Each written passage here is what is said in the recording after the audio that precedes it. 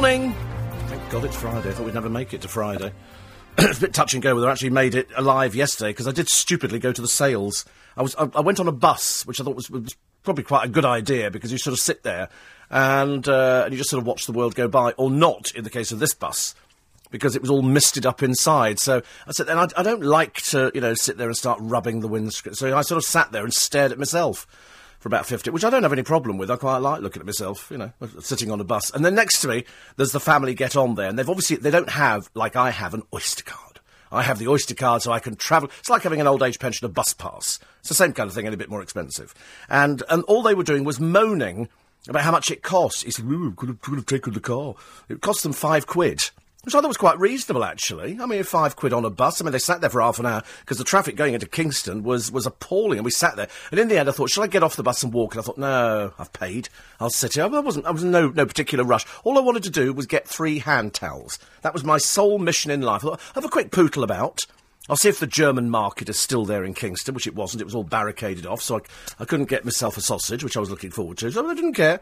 I went into John Lewis, fought my way up the escalator, with a load of other people who also didn't know what they were going in there to buy.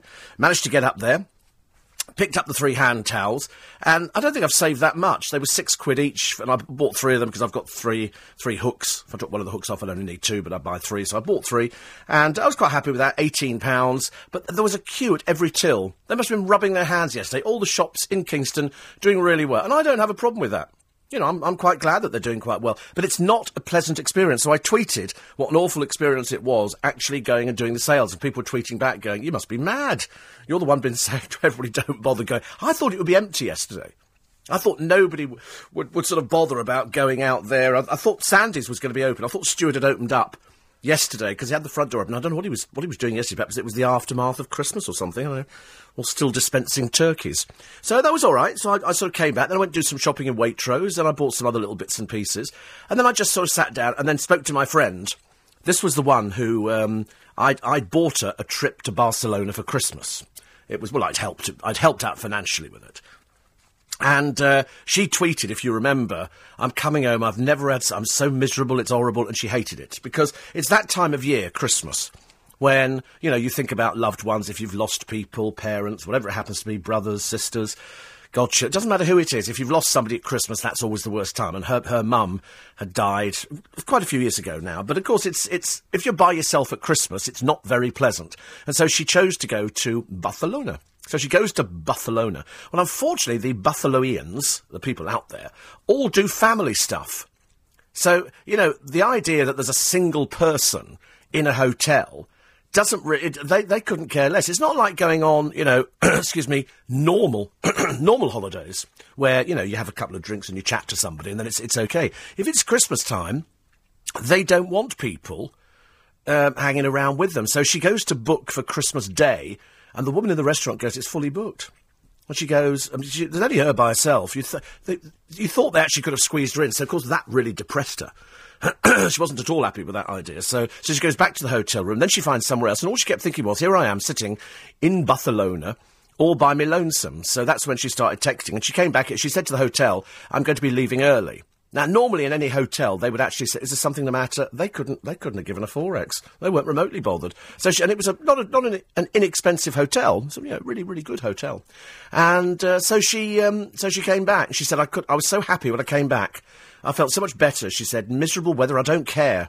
She said it suited me fine. So she was back in the land of the living. We've decided this year's going to be a good... I said I'd battle through the sales, to get me hand towels, and she seems suitably unimpressed. Nobody's impressed when I go out to the sales. I think I'm quite a good shopper. I'm quite determined. I don't stand around, I just go in there, pick up the things, and I'm out straight away, which is like the rest of you, because I just don't really have the time to spare. So I was delighted when I sort of came back in, and I'm going through all the sort of the newsy stories, all the celebrities we love to kick when they're down, and I do love kicking the celebrities when they're down. I cannot wait, in a strange, maniacal kind of way, for the Strictly Dancing, I'm a Celebrity, Get Me Out of Here, arrives on ITV in the new year, because it's got all your favourite old has-beens on there. Yeah, Anthea Turner. No, she takes you out to photo towel. Little Princess Tippy Toe, she's on there. I'm hoping she's going to go face down in the ice. I'm hoping, actually, it's only a thin layer and she goes straight into the water. And you've also got Pamela Anderson, which is very strange. There's a piece in one of the papers today which says that Pamela Anderson is used in America to being treated like a princess. No, she's not. Pamela Anderson's an old has-been. She can't get arrested in America. She lives in a trailer park. She doesn't pay her tax. That's why she's here. She's here thieving money off us to go back and hopefully pay the Inland Revenue version in America. She's not treated like a princess at all. They go, Pamela Anderson, that old has-been who made the cheap porno film in the car, come on, do me a favour, she's not treated like a princess. That's why she can't get arrested over there. Well, she will if she doesn't pay her tax. That's why she's over here doing shows. Oh, God, no. Apparently it's very tough work. Well, of course it is. You're dancing on ice, aren't you? It's slippy. It's very slippy. I had to suffer last night. When I got back in, I'd rearranged the towels in the bathroom. It took me about 3 seconds.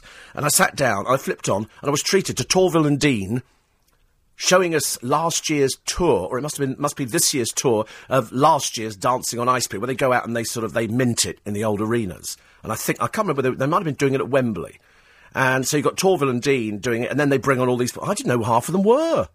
I'd forgotten who half these... Because once they're on the television, you then go, oh, that's so-and-so. Because if it's a woman you've never heard of, chances are they're in Hollyoaks. Because Hollyoaks is where they find all the old has-been actresses who haven't been anything. So you get the likes of that old numpty Chelsea Healy who pitched up in Waterloo Road. Nobody'd ever watched Waterloo Road. Nobody had the faintest idea who she was, but she pitches up. You know, I'm reliably informed that next year, when they do the Celebrity Big Brother... They've got all sorts of fabulous names. One of the names that was being bandied around was that well-known Lothario about town. George Lineker. This is This is Gary Lineker's little boy, who trails around like a handbag after his father. They stick him in nightclubs, and they try and get girls interested in him, but he's such a drip that the last time he pitched up outside of a nightclub, and because if you look at him, he's totally unexciting. He's just bland old George, you know, as dreary as his father with the sticky-out ears advertising crisps. That's about as far as it goes. Unfortunately, George Lineker can't get arrested. They've stuck him out with these women. He walked out with 3 women. Well, he didn't. They found 3... loosely calling them girls, I suppose. That would be a polite way. I'd call them hookers. But anyway, so there they were outside of a nightclub, and they went, oh, this is George Lineker. And they quite clearly went, who? Anyway, they went back to his hotel, which was, you know, you think... something flash, Savoy, no, Holiday Inn. So they get a photograph of these poor girls sitting on, all by themselves on a couch, and they try and link it up with George Lineker. So when I see a picture in the paper today, well, actually it's not in the paper, it just went Mail Online, of George on holiday, and I think he's in Barbados. It seems to me that all the lonely people go to Barbados. Because if you remember, you've got Jodie Marsh in Barbados all by herself, the single because nobody goes out with her. Nobody goes... You wouldn't seriously want to be photographed with her in case your parents saw it. You know, you don't want to do that kind of... So George Lineker is over there with his mother, not his stepmother, his mother, obviously having a whale of a time all by himself. So they've got a picture of him kicking a football, his other brothers, one of whom smokes. Dirty, dirty habit. And the mother, who looks quite nice but was ditched for the new one, Danielle, who, of course, who Gary Lineker is now married to. And here they've got pictures of poor old George showing off his football skills on a beach by himself. Not a woman in sight. Not a woman anywhere. You'd think mind you, if they go a little bit round the coast, they'll be able to pick up Jodie Marsh. They can have a picture taken together. And so you've got a picture of George he's just plain. He's just plain. But there was a rumour he was going to go into the Celebrity Big Brother, because apparently, if you are the son of somebody famous, that makes you famous by association. He doesn't do anything. He doesn't have any particular talent at all, but he listens avidly to this programme. He listens avidly, because he tweeted a short while ago, he said, oh, Steve Allen mentioned me again on his programme. I thought, yeah, about the only person who does, darling. Well, social services as well. And he said, he must be really bored. I said, no, I'm not bored or boring or anything like that. I'm bored with you. I'm bored with somebody who has no talent whatsoever, who sort of tries to pretend that these girls that come out of nightclubs are remotely interested in a bloke like you. They're not. They're not. You have no talent. You know you've got no talent. Your only talent is, I don't know, it's sort of like people who pitch up with it. People on reality shows. They don't have a talent. When you see Lauren Goodger in the Dancing on Ice programme, coming up very shortly, you will suddenly realise she has no talent at all. She says, I hope that the judges treat me as a real person and not just somebody off a reality show. But you are off a reality show, dear. You have no talent. You're foul-mouthed. I've seen the language that emanates from you. It's just not good enough. Sad news, Fontella Bass died on Boxing Day. You might not remember Fontella Bass, but she was a great soul singer. She had a huge single called Rescue Me. She was part of the Atlantic stable of stars. And she died. She was 72. She was a big woman. I mean, she was big. Big voice, big everything. So, and normally she wouldn't be mentioned by anybody, because I don't think, unless it's a gold station, people would play Rescue Me anymore. But I loved her. I thought she was absolutely great. I grew up playing Fontella Bass and stuff like that. They're all in... Somebody else is in Barbados. There must be two bits of Barbados. There must be the good bit and then the cheap end of the market. Because Simon Cowell always goes to Barbados. He's with his former fiancée, enjoying jet ski lessons. That's what you do when you go over there. You know, you relax. All they do with George Lineker is give him a football. Poor soul. I mean, honestly. You must try and earn some money, George, this year, and try and sort of make yourself a nice person and do something as opposed to just silly pictures of you coming out of nightclubs, because it's not particularly interesting for any of us. Daily Mirror this morning, they've got this disturbing story, which come around to a little bit later. It's a bit early in the day for it. They say 1,000 doctors in this country have convictions for child sex offences, drug trafficking, domestic violence, theft, curb crawling, cruelty to children, offensive weapons, and yet, surprisingly, they're all still working in GP surgeries and hospitals. I find it absolutely unbelievable. There's the papers doing this witch hunt, which it appears to be with any celebrity they can get their hands on, who might or might not at any one time have either groped somebody, touched them up inappropriately, and 40 years on, somebody's gone, I think somebody touched my bum in the office. I bent over to pick up a pencil and whoop, there we were. I'm going to complain about that. I think that was abuse. The trouble is now, you can't put your arm around anybody, you can't touch them, you can't kiss them, you can't do anything at all. It's turned us into a nation of freaks. Around the world, they must be thinking, what the hell is going on in England? And the answer is you can't do anything. You cannot do... I mean, at one time, it was perfectly acceptable to brush up against somebody in the tube train. I'm frightened to go near the tube trains, in case somebody inappropriately sort of gets close to me and then turns around and says, what do you think you're doing? And I'm going, I don't know. I'm not doing anything. I'm just standing here trying not to be touched. There was a time when I used to go on the tubes hoping to be touched. Now, of course, that's a long-distant memory, ladies and gentlemen, but at least it is a memory. And for that, we should be eternally grateful. It's 4:15. I don't know where I am over Christmas. I'm a bit sort of sixes and sevens. I knew yesterday was Thursday, and I know today's Friday, so that's quite good. And Stuart, from Sandy's, the fish shop, the man who works more hours than God has invented in heaven and earth, he says, I always give the staff, because he's listening at the moment, because I saw the lights were on when I came past. Oh, which reminds me, we came through the journey from hell this morning. Why do I get cab drivers? Not all the time. I haven't had one for years now, but I got one this morning who decides to follow the sat-nav. We're coming from Twickenham. It's the 316. You go 316, jump, until you get down to the Hogarth roundabout. You go over the Hogarth roundabout. The next thing is the Hammersmith flyover, over that one. And then you come the other end, and then you go past Earl's Court, and you go straight down through Knightsbridge, and then you go through the tunnel, pop up the other end, Piccadilly, straight across Eros. Well, you have to go round it a little bit. If you went straight through, it'd be a dreadful carnage. And you come straight through into the square. Where do we go? We don't go anywhere near the 316. But I always close my eyes in the back. But sneakily, I'm watching out the window, because I like to know where I'm going. And I thought I was being abducted. I seriously thought this morning, I thought, I'm going to be taken away, and horrible things are going to happen to me. So I'm peering out the window, I think, where the heck? I thought, he's following sat-nav. And I can see the sat-nav out the corner of my eye. So I'm looking at the sat-nav, and we actually sort of go straight down. We go through Richmond. We actually go through Richmond Town... We're the only person in Richmond Town Centre, quite rightly, because nobody else wants to go there at night time. And you go through there, and I thought, now, normally, if he's done this route, we're going to go straight past Richmond Station and then pick up the 316. No, this one's off on a run, this one is. So we turn right, and we go through Roehampton, which is lovely at this time of the morning, because there's loads of sets of lights that we want to sit at. From Roehampton, we end at Wandsworth, Battersea. We go through there. We end up on the embankment.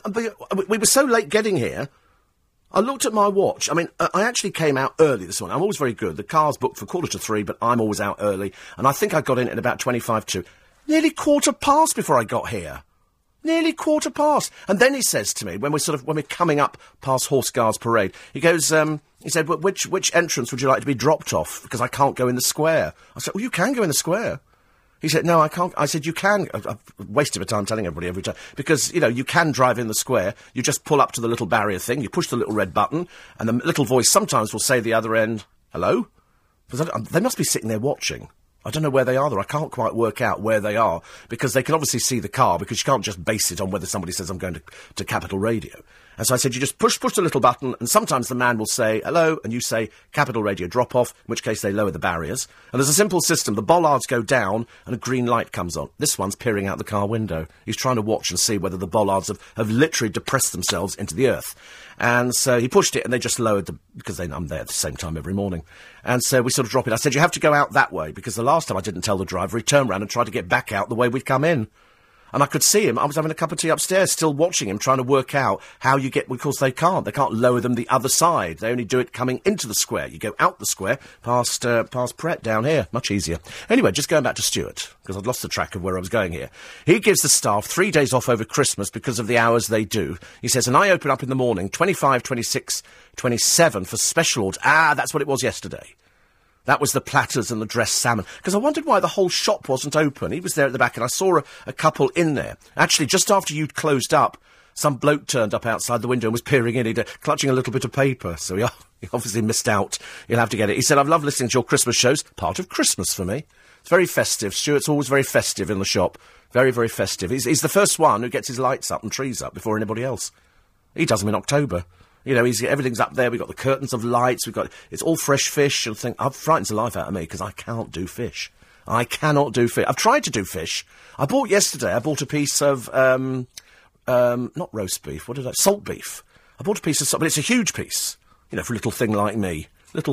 So I bought it, and I thought I'll do it with mashed potato and sprouts, because I'm big on sprouts. And then yesterday, I didn't have the energy to cook anything. So I'd hung the towels up in the bathroom. I was completely exhausted. So I thought, I'll clean my shoes, get my stuff ready for the next day. It's a bit like going to school coming in here. And then I'll leave it, and I'll probably do it later on today. But now we're at Friday. I'm a bit excited, because we've now got Friday, Saturday, Sunday. There's not a new In Conversation on Sunday. There's a repeat. It's the best of. And so next week, you get brand new In Conversation, and that's when Russell Grant will be here, who sent me a text the other day, and I must contact him, actually, and Paul O'Grady as well, and find out, if we can sort out panto time. Cough was pretty bad yesterday, says Noreen. Yeah, it was. It was fine this morning. What did I do before I got in the car this morning?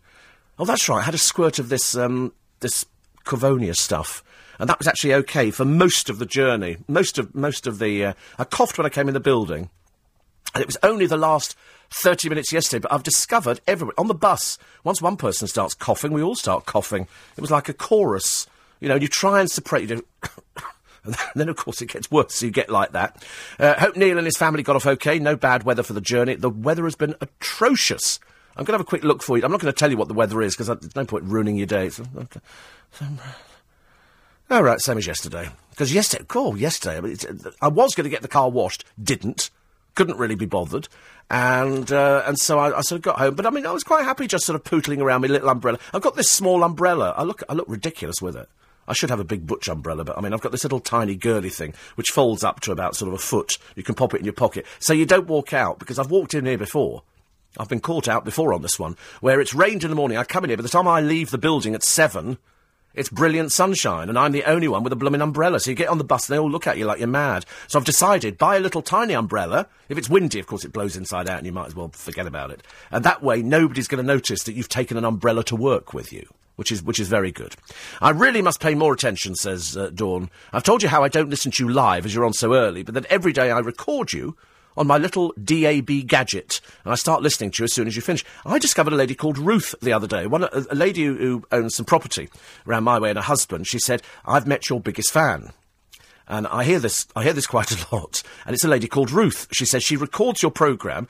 Her and her husband, or boyfriend, I can't remember which one it is, listen in the car, so then they get home, and they listen to it again. The same programme. I've never listened to a programme. I've never once... much to my deep embarrassment. I know some people in radio do. Some people like to analyse their programmes afterwards and sit down and listen and say, oh, should have done that, But I can't do it. I've often said to producers afterwards, there's no point in analysing a live radio programme after you've done it. You can't change it. You can't do anything about it. You can't relive the moment. You might have said something, you think, oh, no, perhaps I was a bit harsh on that. And you think, oh, it was in the moment. It was in the moment. Different if you're doing a pre-recorded programme. There shouldn't be any excuse on a pre-recorded programme. But I've never listened to any of them. I've never listened to any programme in all the years. I've heard little snippets of things, but never. In fact, I get really embarrassed if I'm in the car in the morning, and there's me on there, I sit there with my fingers in my ears. I hate it. Absolutely hate it. Some people like it. Not me at all. Anyway, she starts listening as soon as I finish at 6:30. She said, you called me out today, as I thought you were on till 6:30 and only recorded up until then. It's a good thing I'm a podcast subscriber. I shall not make the same mistake for Friday's show. Yes, so we're going all the way through until 7 this morning. So we don't finish at 6:30. It's because it's still technically the holidays. So I'll go all the way through till 7, and on Monday as well. And then Tuesday, I'm on between 7 and 10, just to really confuse you. So I'm doing that's just on the Tuesday, and then back to normal on the Wednesday. I've got to try and remember. It's like extended holidays, isn't it? Extended holidays. But she said, I'm glad your voice is sounding better. You think? It's fits and starts at the moment. Even one of the lovely ladies, Deirdre, in Marks and Spencer's yesterday, because I had to pick up a little bit of water and a couple of other items because I couldn't find them in Waitrose. And she said, I listened to you, Mr. Allen. She said so the other day. She said, that cough's terrible. But her goddaughter's got it as well. Is it her goddaughter or niece? One of the two. And I said, well, everybody's got it. I said, absolutely, everybody's got it. And there's no point in resting. You don't gain anything through the rest side of it. 15 of the family, it's Neil's family, 15 of them are off to Centre Parks today. Sounds great, doesn't it? He said, I'm going to be quiet for a while, something Lorraine has been asking for years. The mobile signal and radio reception, normally pretty poor here, so I'll be going into cold turkey, not being able to hear your dulcet tones. So he's now wished everybody a happy, healthy, peaceful new year. And he says, personal philosophy is treat people with respect, the way that you would like to be treated, or karma will catch up with you. He said, so pleased about your contract. Thank you. Yes, I was fairly pleased about it as well. I don't think there was any hesitation, really. Well, I don't think so. I mean, I had my arm behind his arm behind his back, just to find out. Am I just being thick? Says Paul. Don't answer that. He says, there can't be anyone who was alive at the time who doesn't know that Margaret Thatcher was friendly with Jimmy Savile, as was just about anyone in the public eye. By this time next year, because of this witch hunt, there'll be no records being played on gold stations, no old Top of the Pops, and hardly any old TV shows we can watch. At the end of the day, it happened. Most of these people have now died. Well, I don't know, it's 400. There's 400 out there who claim something. But the trouble is, it's in your mind, isn't it, as to what you thought happened. It's to what you remember. And most of us, with age, can't remember things. I mean, I swore blind that we had a car in our family, and my mum said, we've never had a car like that. I said, I remember being in it. She said, no, we never had one like that. The neighbours had a car like that. And then you start thinking, perhaps you can't remember back everything. Perhaps you can't remember everything. So, I mean, there will be people who were around. What they've printed in the paper today, very strangely, is a letter from Jimmy Savile to Margaret Thatcher, handwritten. He was quite clearly a bit childlike. The writing's a little bit childlike, and he puts kisses and does a funny little face. And where they got it from, I don't know. I don't know whether that would be part of the archives and somebody has released it. Because anything that was written to Margaret Thatcher would be in the public domain. It would be there and kept for a while. So somebody's obviously been through, and obviously he might have written to her loads of times. I don't know. I just don't know. But they've printed this letter and they've got photocopies of it. So it's obviously been kept. Everything. It's like the royal family. If you write to the royal family, you will get a response. If you write to Buckingham Palace saying, I'd like to wish the Queen, the compliments of she's not going to write back to you or pick up the phone and give you a ring. But you will get a letter back from them. A lot of people are like that. A lot of I used to love sending a Christmas card to Barbara Cartland for a number of years, who used to write all those books. And if you wrote and you put your address on there, she would send you a personal card back. Bless. It's heavy, isn't it? It's all makeup. And I read this morning, there was a piece in one of the papers today on a very famous actor. I can't remember his name at the moment. Come to it. Sam. It'll come to me in a minute. And he's playing down the road in Uncle Vanya. And he said because of his eyes, he uses mascara all the time. And he's found this mascara. He said, because if I smile, my eyes disappear. And it's the same with me with eyebrows. I have to occasionally, here we go, tint my eyebrows. I have to do things like that. Sorry? Sam West. That's right, Sam West. Whose parents are Timothy West and Prunella Scales, of course, who was Sybil in Fawlty Towers. And he's really nice. I interviewed him years and years and years ago, and he's doing Uncle Vanya. But he talks, about things that make him happy, and this mascara makes him happy. And I'm very jealous of anybody who's got black hair, dark hair, because you end up with sort of nice eyelashes and nice eyebrows. If you're sort of pale and insipid like me, you don't really have eyebrows. They sort of just blend into your face. So every so often I have to do a little tint little tint job, and so I have to be careful, 'cause I look a bit like a panda. I'm always dreading it in case somebody rings the doorbell and I'm sort of there with all this sort of... because I mix blue and black together. And brown. I wish I'd not told you this, actually. This is going to come back and haunt me, I can tell. People will be sending in... Have you seen the price of mascara? My God, it's gone through the roof. I'll have to go back to the sales. It's LBC, it's 4:30. It's Rupert Barty's birthday on Sunday. Woo! I had to force him out. I said, how old are you? 47. And, no, he's not 47. Is it the 30? Is it the 30 or the 31? 30, 29? Why don't people... 30. Why don't people tell you these things? Why is it such a secret? Why is it such a secret? You won't get anywhere near your birthday cake, that's a fact. The heat from the candles will drive you back. There'll be lots of candles on that cake. 84850, steve@lbc.co.uk. So still to come, we'll look at why the Chinese fly 5,000 miles to shop in the West End, because all the pictures yesterday were of Chinese in the papers, because they love and there's a fairly simple reason. What did you eat instead of salt beef? I can't remember. What did I eat? I really can't remember. Whatever it was, I decided I'll do the salt beef today. And very strangely, one from Nina, who says, I'm suffering from flu and can't sleep, and I've decided the best medicine is listening to your programme. I haven't stopped laughing, and it's only been 20 minutes into the programme. Really? I've been doing it for 30. I know, where have you been for the other 10 minutes? The other 10 minutes are out there somewhere. Actually, that was the funny thing, because my friend Helena, when she was in Barcelona, she said the only good thing... She said, I was able to turn on the computer, she said, and listen to your programme. She said, and that was the only thing that kept me going. The only thing. Huey in Brixton says, just read Gorgeous George's latest tweet from 3 hours ago. I quote, just been something on by a bird. How's my luck? He's so dim. I don't think he's ever been out with a girl. I think they frighten him. I think what they're trying to do is try and link him with all these girls. When I say girls, there was a picture in one of the papers of these 3 girls wearing, I mean, just... I don't know what they're wearing in nightclubs nowadays. Perhaps, I'm a bit old-fashioned. I go back to crinolines and stuff like that. But they're wearing, like, little tiny belts, badly bleached hair. I mean, they might as well be standing on a street corner with a price tag on them, and a fag in one hand. It's nobody seems to dress to impress. They seem to dress now to look cheap. Why does somebody want to look cheap? And, as I say, whenever you see pictures of George, he's either throwing up outside a club... So he's a real good catch, isn't it? Nobody's going to go anywhere near... The only reason they're going to go near him is to get their picture in the paper, because it's George Lineker. But he's as dull as ditch water. He's so boring. I don't think he's ever been out with a girlie. I don't think he's ever done kissy poos. Have you, George? I don't think you do kissy poos. I think you look in the mirror and think, thank God my dad's Lineker, because otherwise nobody would pay the slightest bit of attention to you at all. But so sweet that you're on holiday, playing football by yourself. Oh, my God, what on earth is that? This is Abby Clancy, who couldn't get into a nightclub and so had to call on Alex Curran to help her out when she was refused entry. The wife of Stoke star Peter Crouch couldn't get past bouncers at the Liverpool bar until Stephen Gerrard's missus Alex arrived and sorted things out. A clubber said Abby looked furious. I mean, why would you turn Abby Clancy away?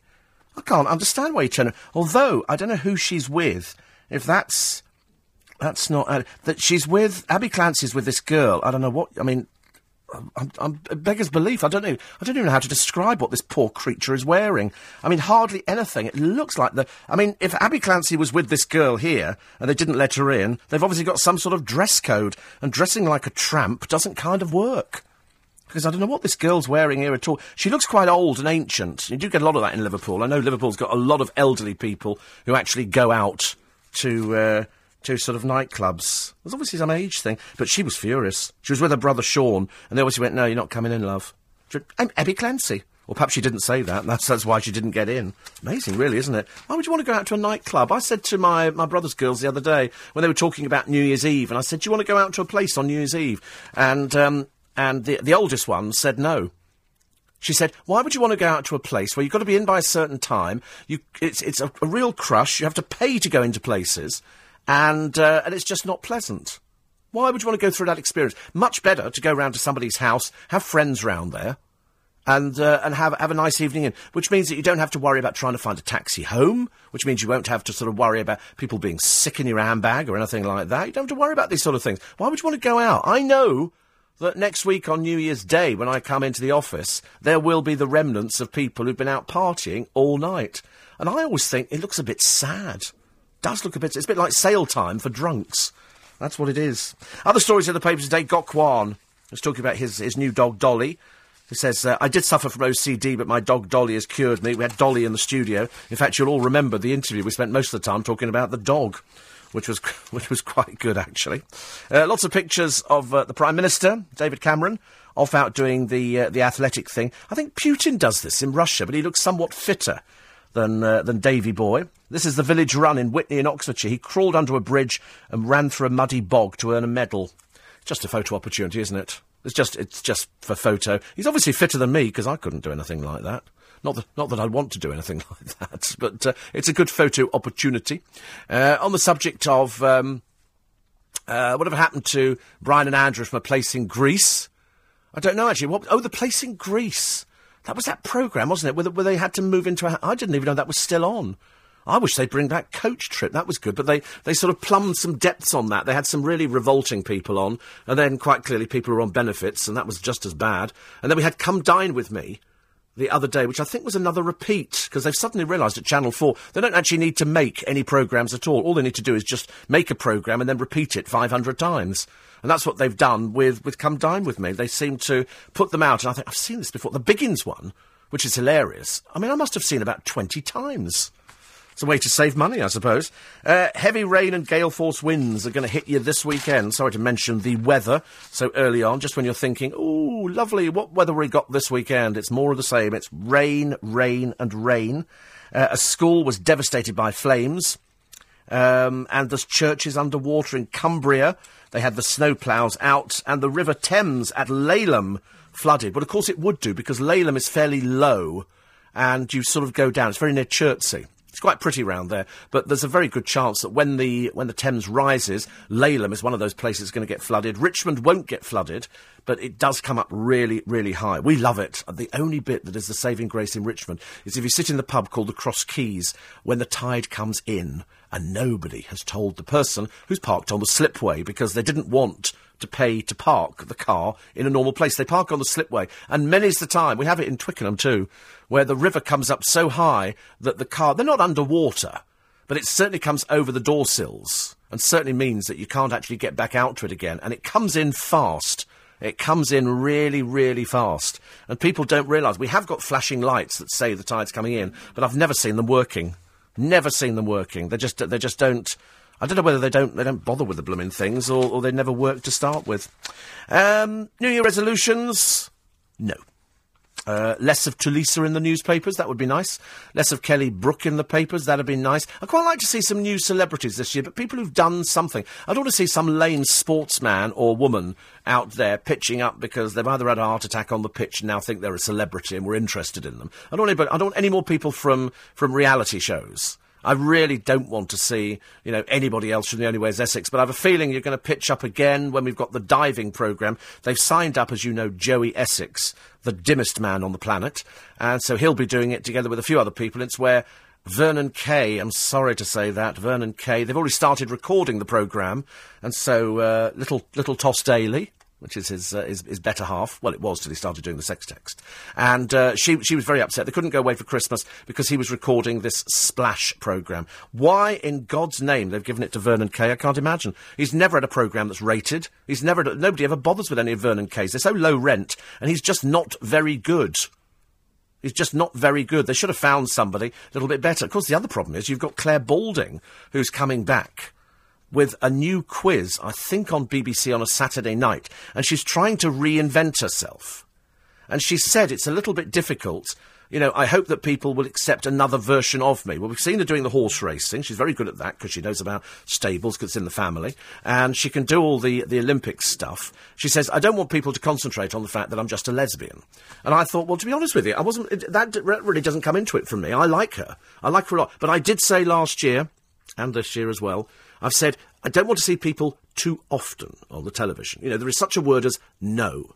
It's nice that we see people, but not to the point of boredom. I like Philip Schofield, but I don't want to see him on every programme. Philip Schofield's very pleasant.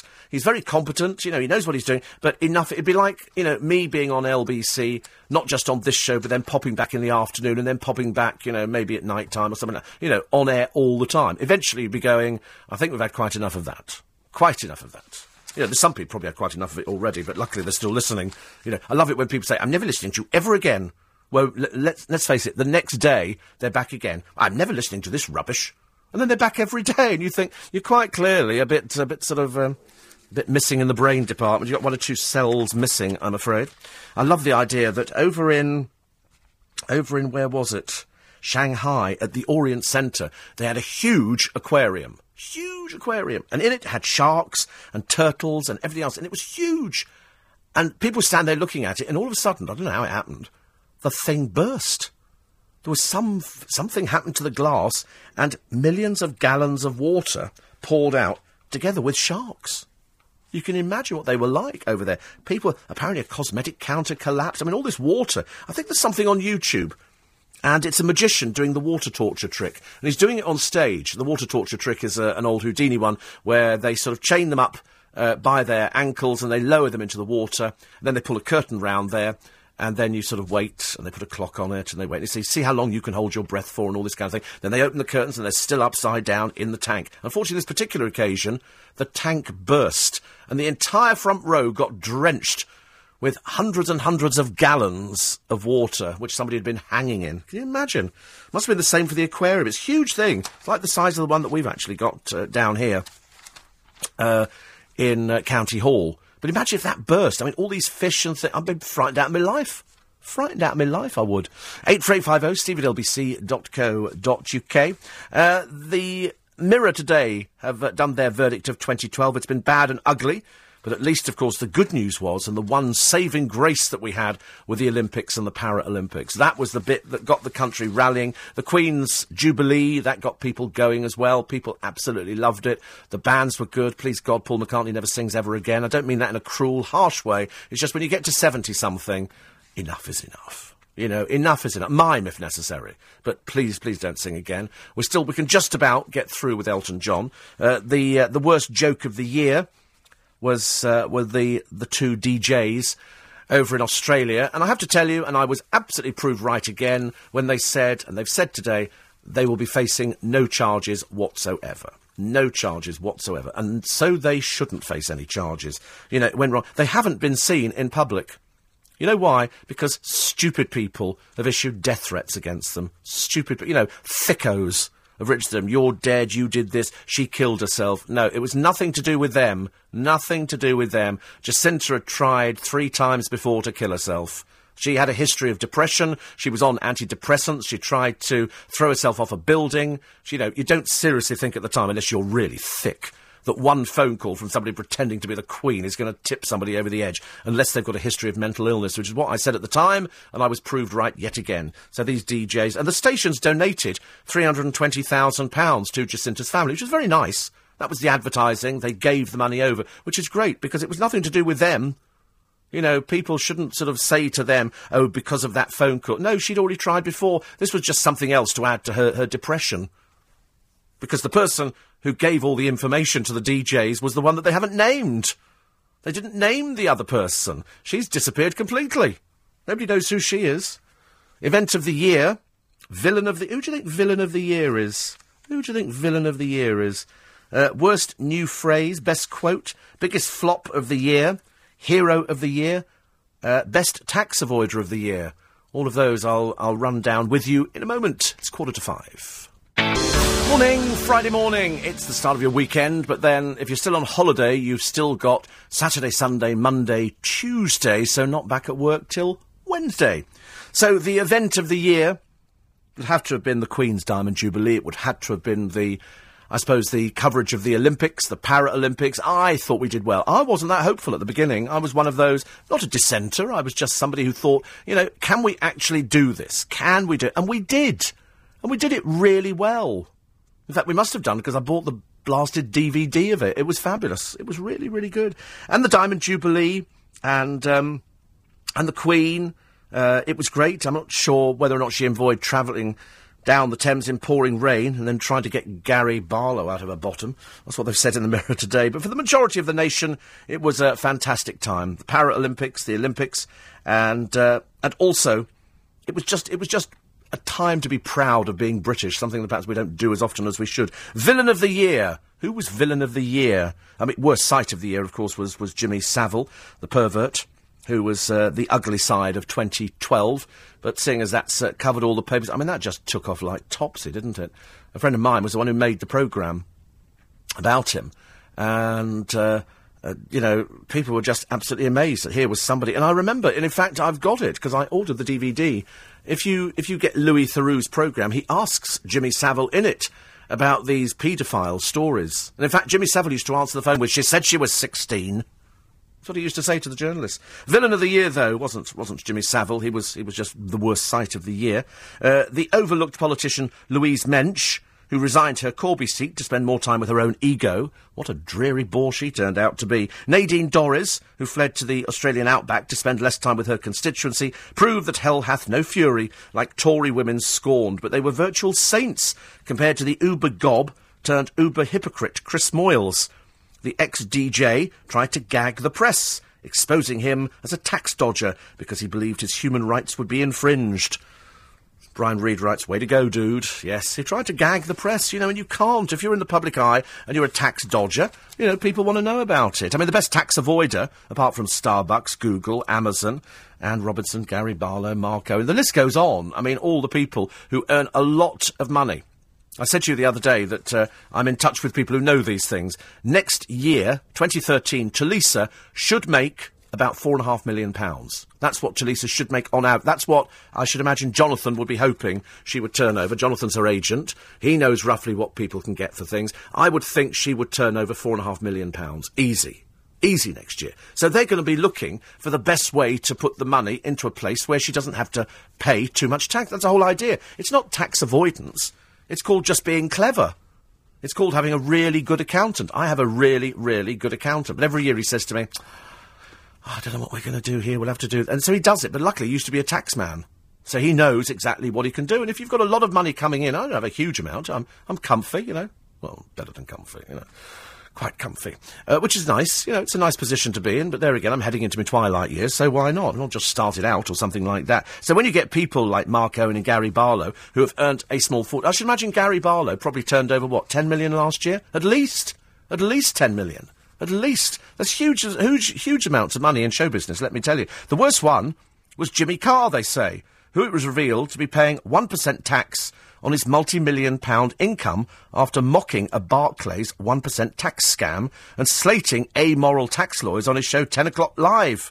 And then he held his hands up and he was honest about it. And he said, you know, OK, now I'm not going to put it in there. And Gary Barlow, we give an award to for organising a concert, and he was doing the same thing. He was doing the same thing. They all do it. Everybody does it. The bigger you are, the bigger the company, the more you're going to be doing these things. That's why. That's why you don't want to pay huge amounts of tax. As it turns out, in the case of Starbucks, they didn't want to pay any tax at all. 84850 steve@lbc.co.uk. Another one here.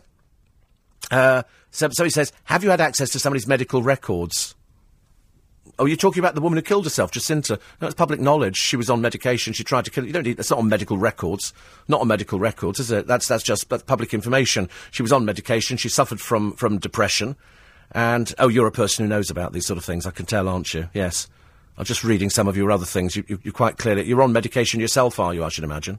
But, no, you don't have to have somebody's medical records to know... You just need to read the papers and be intelligent to know this sort of thing. You know, it's not your fault you're not, but there you go. I'm just telling you now the facts. She tried to kill herself before, and she was on antidepressants.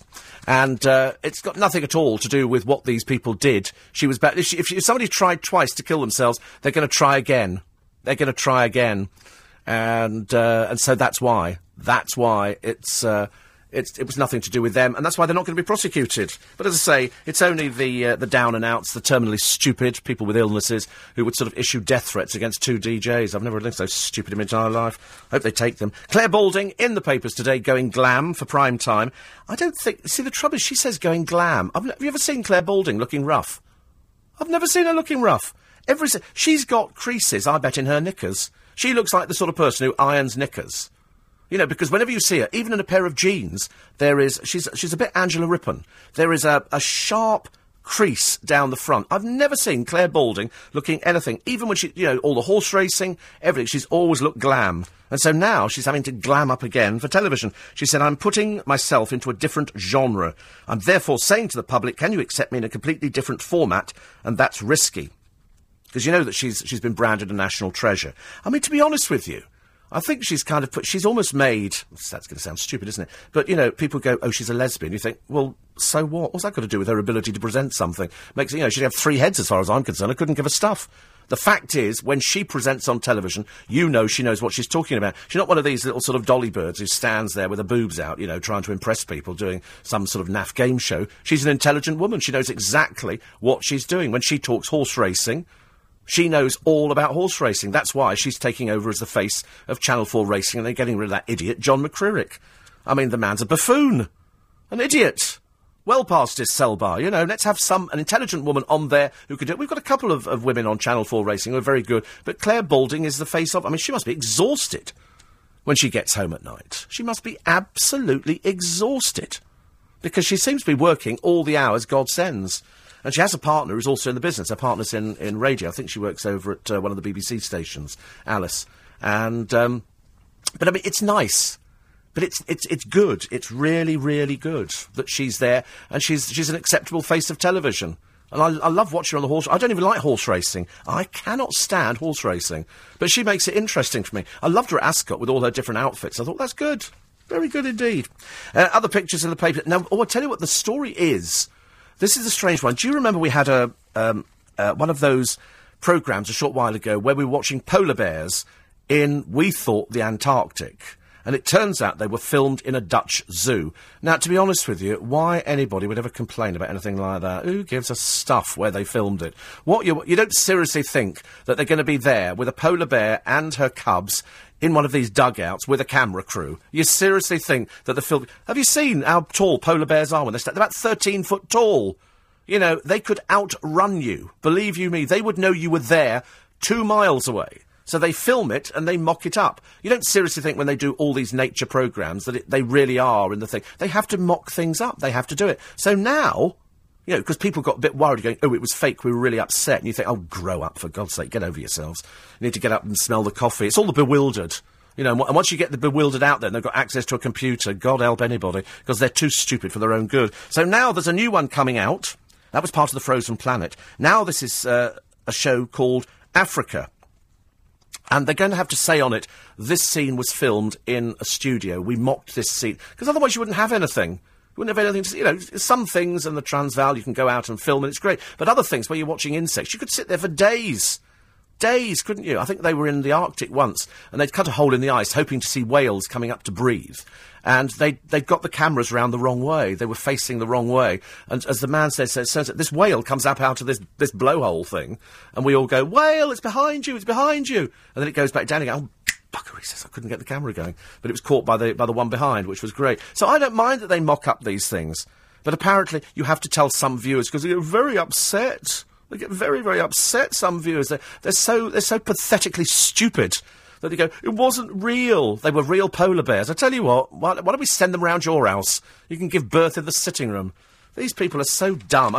They must have sat down when they did points of view and all these things and go, look at the stupid letters some people write in. I can't believe that the BBC wasted my money and faked a scene of polar bears and it was filmed in a zoo.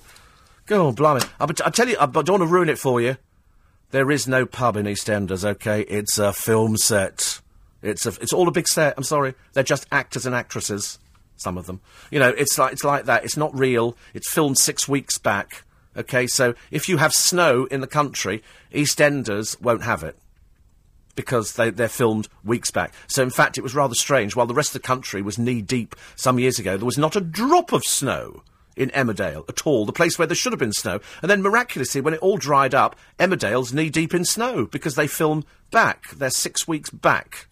And so what they have at EastEnders, they've got greenhouses to bring on plants which wouldn't be around. So when you see daffodils, they've had to force them on So that's how it works. I don't want to ruin it for you. There's probably some people who've just thrown themselves off the top of buildings now listening to that, going, I can't believe it. I thought the Queen Vic was genuine and there really is a fish and chip shop when Ian Beale is a character who runs it and that kind of thing. These are the stupid people out there. These are the dimwits who watch television nowadays. That's why television is aimed at the lower classes.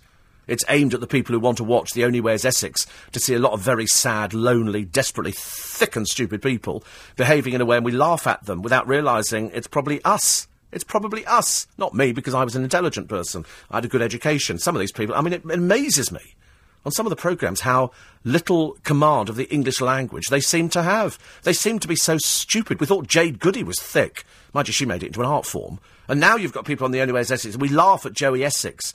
But if you watched him on the Celebrity Family Fortunes, a bit of a joke in itself, there was no fortune, there were no celebrities, and it was hosted by the dreadful Vernon Kay, you realise just how stupid this man is. He really is thick. He really, really is thick. Get married to Sam Fahirs? I don't think so. I don't think so. Dear me, I just frighten the life out of you. You might have to actually grow up. I'll talk about growing up. So I'm in Kingston, so I've done my shopping with the towels. And I'm standing there by the bus stop, you know, sort of looking at, God knows, there's some ugly people around. You know, and you stand there, and I'm not a critical person. I'm not the sort of person who sort of, you know, but I do like to tell them, I tap them on the shoulder and go, you're really too unattractive to be out in the daytime. You know, don't go out. And there was some, God knows, there were some really, really ugly people. And so I'm sort of standing there, minding me, clutching my towels, thinking, yeah, right, the bus will be along in a minute. Hope I get the front seat. And I'll be surrounded. I always get people on the bus who sit next to me and speak very loudly in Polish on their mobile phones. So we all have to share the conversation. I'm going to get a translator, I think, and so I can hear what they're talking about. So I'm standing there, and three guys come out of the Benthall Centre. 4 guys, tell a lie. They were probably about 16. Between 15 and 17, something like that. And they're all wearing, you know, the jeans, showing their bottom, because they quite clearly were gay. And one of them was wearing, I mean, I just went, I always do the same thing every time. I always go, like that. He was wearing one of those onesie things in blue. I mean, only for the terminally stupid, ladies and gentlemen, are those things worn. And you wear them before you go to beddy buys. And he was there with his friends, he had a little hood on him, and I thought, somebody's going to tap you on the shoulder in a minute and tell you what a complete dork you look. Don't ever go out wearing a onesie. They're for stupid people, OK? Not intelligent people. They're for stupid people. You know, One Direction wear them for a little fashion shoot. They don't go out in the streets wearing them. You know, it's like boys and Ugg boots. You don't wear them. They're for girlies. And if that poor bloke is listening in Kingston with his mates, don't ever wear that onesie again. You look like the last turkey in the shop, mate. You were dork of the day. And quite rightly, people were pointing, and like me, having a little laugh to themselves. Morning, 4 minutes. Coming up 4 minutes past 5. Friday morning. You're still on holiday. The papers are all public, which is good, actually. I miss it when the papers are not here. 84850 steve@lbc.co.uk.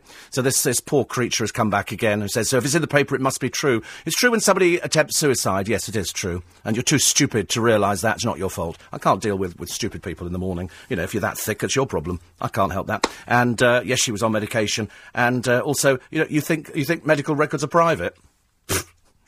Blimey. How sad. How sad.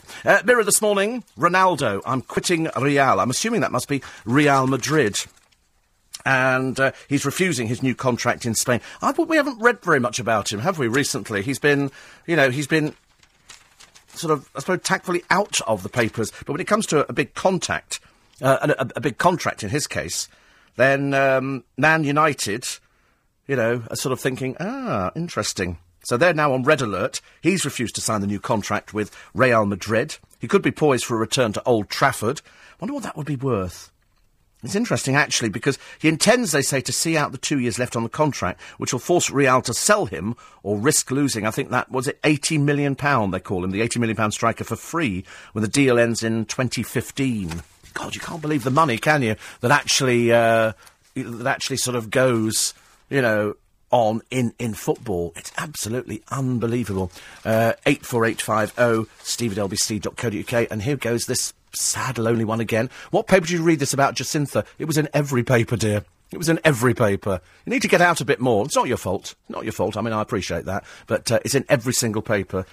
Twice she tried to kill herself. Once with an overdose, and once she tried to throw herself off a building. And she was on drugs for depression. So there you go. Fact. fact. I can't help it. You know, I can't deal with stupid people at this time of the morning. I can only deal with the intelligentsia. It's much easier that way. Sun on the front page. They've got the two little boys who lost their lives the other day in a Christmas Day crash. There's always one, isn't there? And I have to be honest, having driven Christmas Day, Boxing Day, Christmas Eve, I've never seen such appalling driving in this country. People who really don't have any regard for anybody else on the roads. It's just dreadful. And I know we've got a 70-mile-an-hour speed limit, but quite clearly most people don't seem to adhere to it. You do get some people who pootle along in the left-hand lane. That's fine. That's fine. But it's the people who whiz down there, and they're in these little cars, which are probably thrashing to death, and they just don't care. They quite clearly... I mean, it only takes... And we've seen it when we've seen the police chases on the television. You think people would realise by now, wouldn't you? When you see people being chased by the police cars, and all of a sudden, they lose control. We had those idiots the other day who lost their lives. As I said at the time, good. Because you cannot have people doing 140 miles an hour on a motorway. And one of them, they thought they were being really big and clever. They weren't. They were being really stupid. And they clipped the barrier. Actually, that's another thing they do. Do you know what? I went on the motorway, when was it? Was it on Christmas? Must have been on Boxing Day. And we all slowed down for no... You know when you slow down and you think, oh, no, there's obviously an accident. And you sort of get there and then there's nothing. There's nothing at all. But people do traditionally, if there's an accident on the motorway, people slow down. There's a name for it. I can't remember what it's called, where you sit there and you watch the accident on the other side of the road and you look at the ambulances and all the rest of it. So what the Highways Authority have now bought, it's not going to make any difference, as far as I can't see any difference, 3,000 curtains, barriers, which they're going to erect. So if there's an accident on the other carriageway, they will erect these screens around, and so you won't be able to see anything. But people will still slow down, won't they? Because they'll go, oh, look, the screen's up, there must be an accident. It's exactly the same as the government, who are now, you know, being very hard-hitting and saying, we're going to put pictures of tumours on cigarettes, we're going to do a photograph. That's not going to put people off smoking.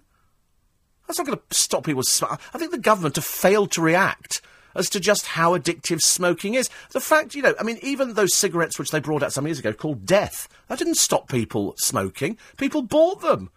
People were happily smoking. When I went in hospital to have my heart thing sorted out, there was a man in the next bed. He couldn't wait to have his heart operation done, which was due to smoking for hardened arteries, so he could get outside and have another fag. There's more people in hospital standing outside with cigarettes on. You don't seriously believe, I mean, they must be absolutely stupid in the government, if they really believe that putting a photograph of a tumour is going to put people off smoking.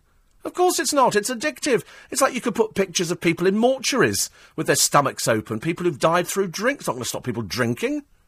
It's not going to happen at all. I mean, I could take people round mortuaries today and go, this person died of emphysema, this person here... Look, I mean, I can spot smokers a mile off. You can tell because it's in somebody's face. I know, because I used to smoke. I know exactly what smokers look like. I can look at Nanny Pat on the television, and she looks like 100-a-day woman to me. You know, she looks like she seriously smokes. Because a lot of people now, if you don't smoke, you don't end up with the lines. And for women, it tends to be on their top. Have a look at Ruth next time you see her working with Eamon on the television. Poor soul smokes like a trooper. And I keep saying, stop smoking. Because, you know, with this high-definition television, on my telly, she's beginning to look like a road map of the North West Arterial Road. It's looking awful. Goodness sake, you know, no amount of makeup caked on there is going to rubbernecking, it's called. Thank you. Rubbernecking. Thank you, Ian in Harlow, Mark in Watford, Blair in Basildon. Everybody knows it's rubbernecking. And people slow down to look at an accident. Now, why do we do that? Why do we do that? Why do we slow down and have a look at an accident on the other side? Because 9 out of 10 times you slow down and you watch that thing and you smash into the car in front of you. 84850 Steve at lbc.co. Rubbernecking. Everybody knows it's... Amazing how many of you know it's called rubbernecking. And I get really annoyed, actually, because I don't want to look at an accident. I really don't. I remember once, I was going through Kingston years and years ago, and we stopped at traffic lights, but this other car didn't, on my left-hand side, and this elderly man was crossing the road, and this car hit them, and it's the first time I've ever seen it, and it literally threw him up in the air, and I looked the other way. I was frightened out of my life. I thought I don't want to see things like that. And then yesterday, there was a couple of cars going through Twickenham, and there's one lane where you have to, if you want to veer off to the left, you've got to get over there in time, and this car, beep, beep, you know what people are like now? They're so ignorant on the roads. They're so ignorant. Beep, beep, beep. Got access to their medical records too. Woo! And you because they're quite clearly a bit stupid in the upstairs department. And so you sort of watch them, and then they were obviously so traumatised by this beep, beep from this little red car, that the little red car was there. This was the one beeping, the other big 4x4 who really couldn't care less what they were doing anyway. And this woman was crossing the road, the traffic lights, and the traffic lights started flashing amber, and the red car started moving. Now, just to explain to the stupid ones out there, that flashing amber, if people are crossing, they have right of way, OK? If you move forward, they have every right to come and kick your car, drag you out, and throw you over the side. OK? Simple as that. So don't do it. Don't do it. 84850 steve@lbc.co.uk. Jimmy Savile, I love you, Maggie, on the front of the Sun this morning. Hubby, I'll put Kate in space. This is Kate Winslet, who's got secret. You mustn't talk about secret. Why do people have secret marriages? Because it's not secret at all. Because there's pictures in all the papers. Somebody's got snow somewhere. Where's that? I wonder where that... Can't be in this country, can it? Is that in America? Oh, they've got loads of snow there. You see, it's great to look at, provided we're in here in the warm, looking at them outside in the cold with the wheels spinning round. Not so good. Not so good. Rubbernecking, thank you.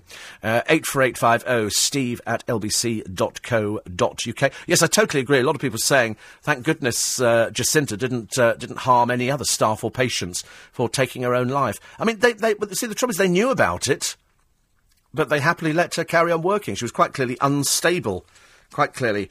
Madcap soccer star Mario Balotelli, I told you I saw the whole team walking down the Euston Road a while ago, has threatened to take his baby's mother to court after she accused him of being irresponsible. He's 22, but with the mental age of a peanut, I should imagine. He split with his fellow Italian, Raffaele Lafico, before the birth of his daughter. He's now reacted with fury after model Raffaella branded him irresponsible and unconcerned. Well, he's just an idiot, Raffaella. He's one of those blokes who wanted a bit of the old other, had a baby, and he'll have to pay for it. It's as simple as that. The footy ace insisted, I can't tolerate my honour as a man being damaged. Oh, grow up, you girl's blouse. Goodness sake, honestly, who are you? Who are you? Just a bloke who kicks a bit of leather around. Nobody's ever called you intelligent. Ever. More pictures as well of Mr Cameron doing this... whatever they do in this village in Oxfordshire, which is nice, all to get a medal, and the two DJs whose prank call was blamed for a nurse's suicide, which of course it wasn't, are not going to face any charges. Scotland Yard are not interviewing them. Nobody's interviewing them in America. And so that's brilliant news. Brilliant news. Well done. Well done to them. And the police chief says we do not expect there to be any requests for any conversations with them at all. Whoopee! Fantastic. Which is what we said all the time. Common sense prevails. Common sense prevails. It was just unfortunate. I mean, I don't know what the odds are of finding a nurse who had a history of suicide attempts and was being treated for depression. What are the odds of finding her in that hospital who happened to pick up the phone at that time? The odds must be millions to one. But as I say, all she did was say, I'll put the call through, and she put it through. That was it. Her job was ended. Her job was ended. What else is in the paper? I'm trying to find some celebrity... There's not many celebrity stories in the papers today. I mean, you know, if you include Tina Malone... Now, Tina Malone is the shameless actress. Now, I remember in the back of my mind... You know, when you read the papers every day, and I'm very, very good at reading the papers and very, very good at remembering things. In the back of my mind, there's a story about Tina Malone, and I can't remember what it was. Was she bankrupt? Was she something? I cannot remember. Has she lost money? Did she... all her work stopped? What was it? There was something in the back of my mind. There's something there that... She was bankrupt, wasn't she? I thought she was. I knew there was something. So what's she having now? She's going to be the first celeb to give birth whilst fitted with a gastric band. She's going to have IVF at the age of 50. And she's bankrupt. I mean, what are you, dumb or something, woman? What are you? 50 years old, mum of one, Tina... who's lost 10 stone, said, we start at the end of January, so fingers crossed. If it doesn't happen, we'll get a dog and a couple of ducks. That's obviously the you know, how she views things now. If we can't have a baby through IVF, we'll just get a dog. Right, that's how it works, isn't it? That's how it works. 84850 steve@lbc.co.uk. I mean, I find it absolutely unbelievable that you're 50 years old and you're wasting everybody's time by doing IVF. You're bankrupt. Who's going to pay for this thing? Who's going to pay for this child? I love it when people just go, oh, we think we'll have children. Nobody ever thinks about money. It's like all the people on benefits now. They have children, they go on benefits, they get the house, and you think that's it for the rest of your life. You seriously think that people are going to be, like you? You seriously think that people are going to want to be like you? 84850 steve@lbc.co.uk. 84850 steve@lbc.co.uk. A lot of people unstable. Found two unstable ones this morning. Just about ready to throw themselves off the top of a building, I should imagine. Where did the year glow? Photos of 2012 from space. From space. And it's the incredible Southern Lights. And this is from the International Space Station. There's a volcano erupting in Russia. Dubai at night. They can get all of this from... It's absolutely fantastic. Looks like a huge Aurora Borealis, which is up there. And, it's here, but we can't see it. Looking at TV Biz today, and they've listed all the celebrities, loosely called, who are taking part in the Dancing on Ice. Warren's in Miami. It's 25 degrees, he says, and it's 2 a.m. 25 degrees. So double it and add 30, 80. 80, thank you. 80 degrees. Oh, dear, I'm not sure I could cope with that. That's like being in Vegas, isn't it? When I was in Vegas, I remember coming outside of the hotel in the early hours of the morning, and I'd forgotten that in my room, the moment I go into the rooms, in any hotels, and if it's a hot place, I put the air conditioning on, and in Vegas, it's standard. Every single room has got air conditioning. It's absolutely wonderful, and it's brilliant. I walked out and only got hit by the heat. It's so intense over there, and you just have to keep reminding yourself they've built in the middle of the desert. Lovely though it is, it is boiling hot, it really is. Mark says it's rubbernecking. Why do we do it, though? Why do we do it? Why do we sort of pull up alongside an accident? Is it because, are you wanting to see people or something hanging out the side of cars? I can remember when there was an aeroplane which crashed onto a motorway, prompting some wag to write in one of the columns, when you're on a motorway, look right, look left, look up above you, because there's a chance the plane could be landing on the car. And this plane crashed onto the motorway, and there were queues of cars who drove up there specifically to look at this plane crash. I can understand it with journalists going up there, but I can't understand it with anybody... Oh, look at the time. Can't understand it with anybody else going up there at all. We must be a very sick nation, mustn't we? 18 minutes past 5. 19 minutes past 5, Friday morning. I love Friday mornings. So the people taking part in the Dancing on Ice, they're thinking that they say stunner Caprice Barrett. She's as dim as a brick. Have you ever seen Caprice being interviewed? Oh, blimey, she must be 190 by now. They're thinking of putting her into dancing. Oh, no, she's not the dancing, the diving programme. Caprice Barrett can't get a gig anywhere for love nor money. She's another one of these Americans who've kind of pitched up over here, but she's way too old now, I think, for things like that. Way too old. 84850 steve@lbc.co.uk. Another one here, and this is all the people. This is all the people who are taking part in the Dancing on Ice. So you've got Beth Tweddle, who's the Olympic gymnast. Quite clearly, now these people are celebrities, apparently. As in my day, they were called gymnasts and athletes. Keith Chegwin is very thrilled. He's going to be very irritating. He's going to be very, very... He's going to be... Well. He's going to be very... You're going to want to slap him. You're going to want to slap him as much as you're going to want to slap Anthea Turner. The sooner she's kicked out of the programme, the happier we will be. She's only on there because her husband played around a short while ago and she became newsworthy in the papers. Apart from that, she's box office poison. That's why she's not on the television. Blonde bombshell Pamela Anderson, she says, has no problem with viewers judging her by her Baywatch past. It's the only thing she's ever done. Has she ever done anything else? I didn't know she'd done anything at all. She did Baywatch, and all it involved doing was running up the beach in a red bikini. And that was it. That's her sole acting talent. Oh, there was the small matter of the pornographic film she made in a car. No, that didn't show her talents at all. Matt Lapinskas. Who the heck is that? Matt Lapinskas. Never even heard of him. Former EastEnders star. Kind of sums it up, doesn't it, really? I've never even heard of him. Don't know who he is. Anthea Turner. She reckons age is against her. Oh, God knows it's against you, dear. And the fact you're just very irritating. Very, very irritating. Shane Ward, the X Factor 2005 winner. God, blimey, how far back in history do we have to go to find some of these people? Anthea Turner had to dig up from a cemetery. And now we've got Shane Ward from 2005 when he won the X Factor. Gareth Thomas. That's the Gay Wales player, isn't it? He'll be very good on the ice, I should imagine. He says, I've even told the costume guy to stick more diamonds and colour on me. Of course you have, dear. Lauren Goodyear, her biggest fear is facing the judges. She says, I'm nervous because they may look at me and think I'm from reality TV and there won't be much respect. There is no respect for you, dear. You're a foul-mouthed, ugly woman. That's all I can tell you. You heard the language that she comes up with. Oh, dear, fishwife. Comic Joe Pasquale, he's wonderful. He's got off to a bad start with Karen Barber. He says, I couldn't even stand up. I was like a giraffe. Karen told me I was the worst contestant, but she's seen me since and is pleased with my She's horrible. We don't like Karen Barber. Jason Gardner was the one who said if it mattered, you'd be on the judging panel, because they have to sit her on a separate chair. And I don't know what she's there for, because they seem to have so many... I can't wait for Jason Gardner to get back. Can't wait for him to annihilate people. Una King, another woman with an ego the size of her shoe, I'm afraid. I mean, God knows what you're doing there, love. She aims to wow her dance-mad Italian hubby, Tiberio. Do we care, love? I mean, are you an MP or are you not? I can't remember where you are now in life. You're just a bit of an egotist, aren't you? And then Luke Campbell.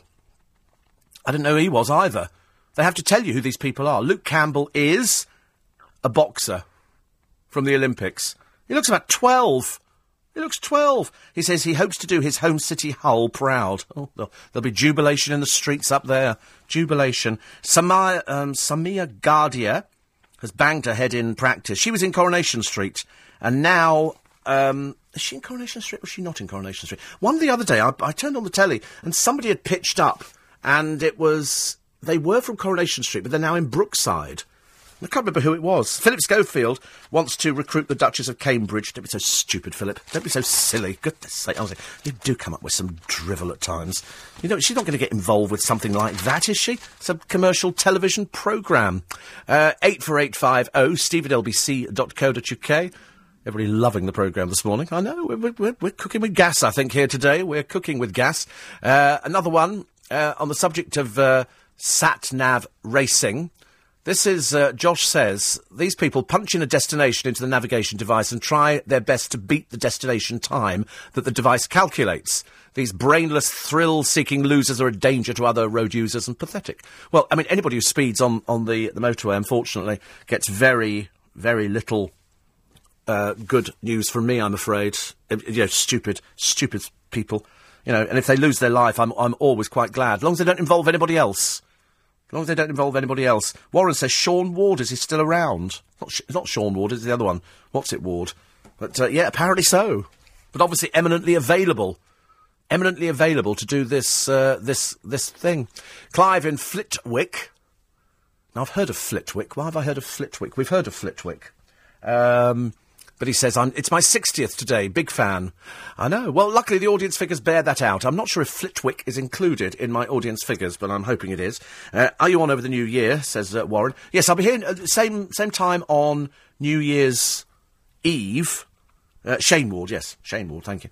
And on New Year's Day, 7 till 10. So if you wake up early, you're going to have to go back to sleep again. Okay, so you have to just try and be up with it. It's not easy to remember. But then after Tuesday of next week, it's all back to normal. As far as I know, it's all back to normal. Unless people know something different that I don't know. Let's have a look at the Express today. See what they're coming up with. The Iron Lady Thatcher defied America's plea to give up the Falklands, which is good. Lots of that. And the viewer's top choice over Christmas was Miranda. I've never seen any of these programmes. I've seen her. She was in here being interviewed. I think Nick Ferrari did her for his show on Classic. And, but I never saw it. I never saw any of her stuff. I think it's more aimed at women, isn't it? It's more female sort of humour. But apparently she did really well. 10 million viewers. When 10 million... Actually, 10 million is pathetically awful. I mean, not in this day and age. You know, in this day and age, 10 million is good. But when you remember years and years ago, Morecambe and Wise regularly pulled in 26 million people.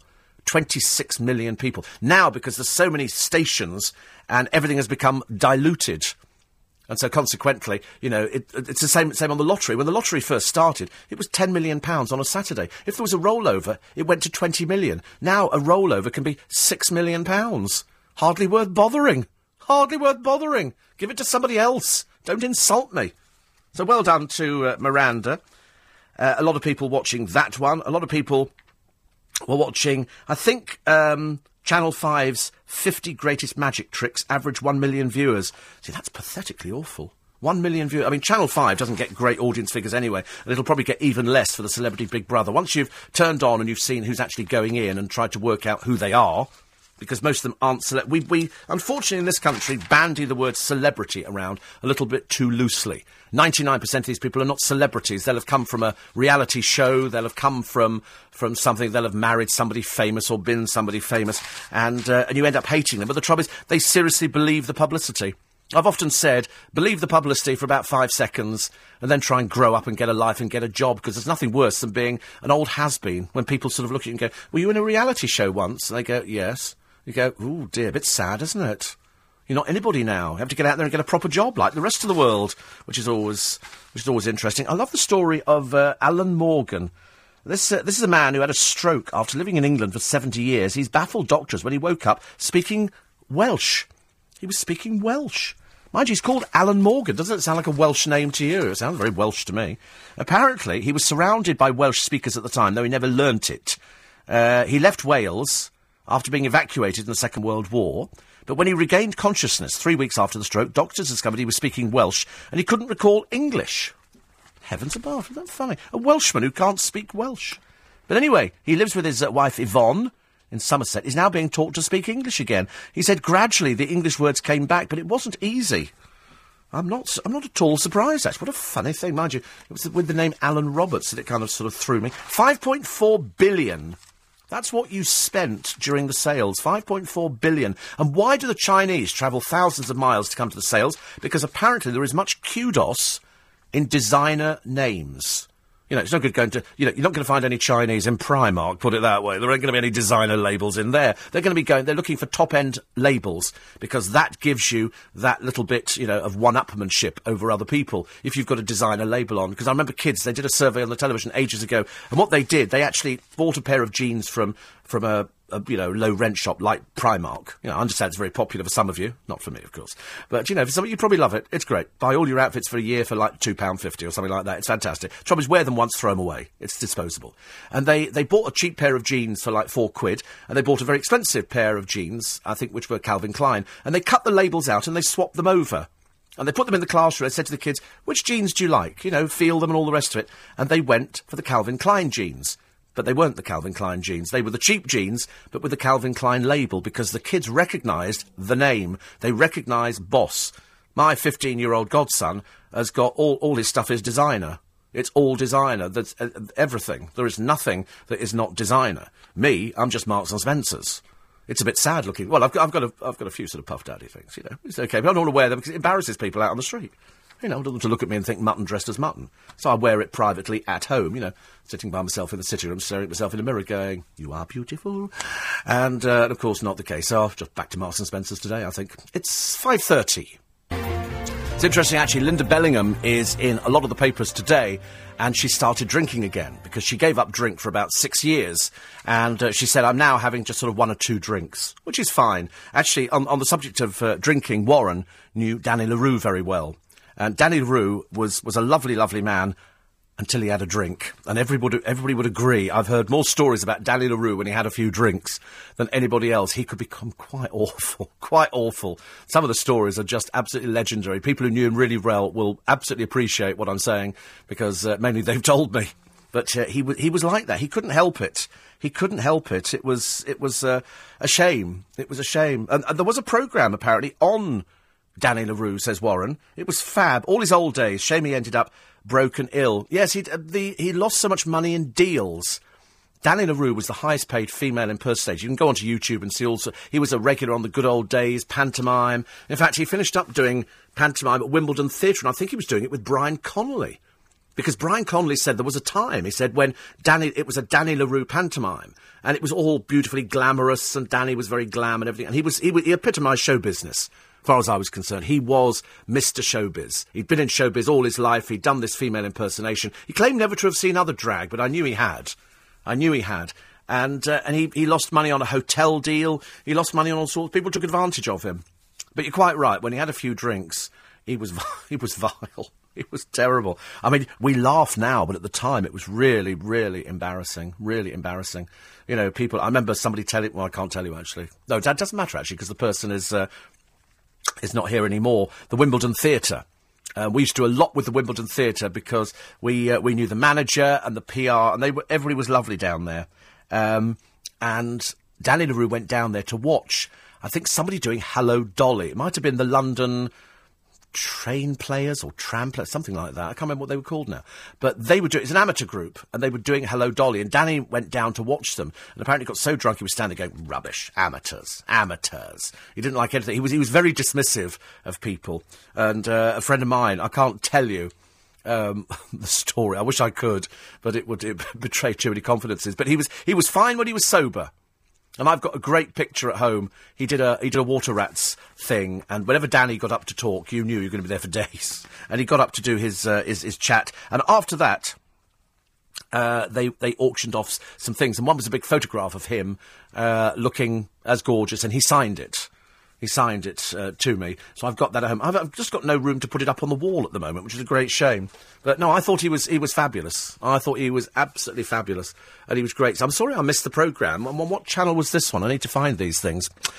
Ruth is in Stanmore. I know Stanmore very well indeed. And she says, you're my favourite presenter. I know, it's like that at this time. Well, there's not much choice, is there, at this time of the morning? There really isn't. Dan in Chelmsford, he says, thank you for getting me home following night shifts. Could you say hello to my colleagues in the Ministry of Defence Police who worked over Christmas? Certainly can. Certainly can. So, hello to his colleagues in the Ministry of Defence Police who worked over Christmas. I'm almost the force's sweetheart. Because when we went down, I went down to interview the what do they call them? Not the soldiers' choir, the wives' choir. What do they call them? The soldiers...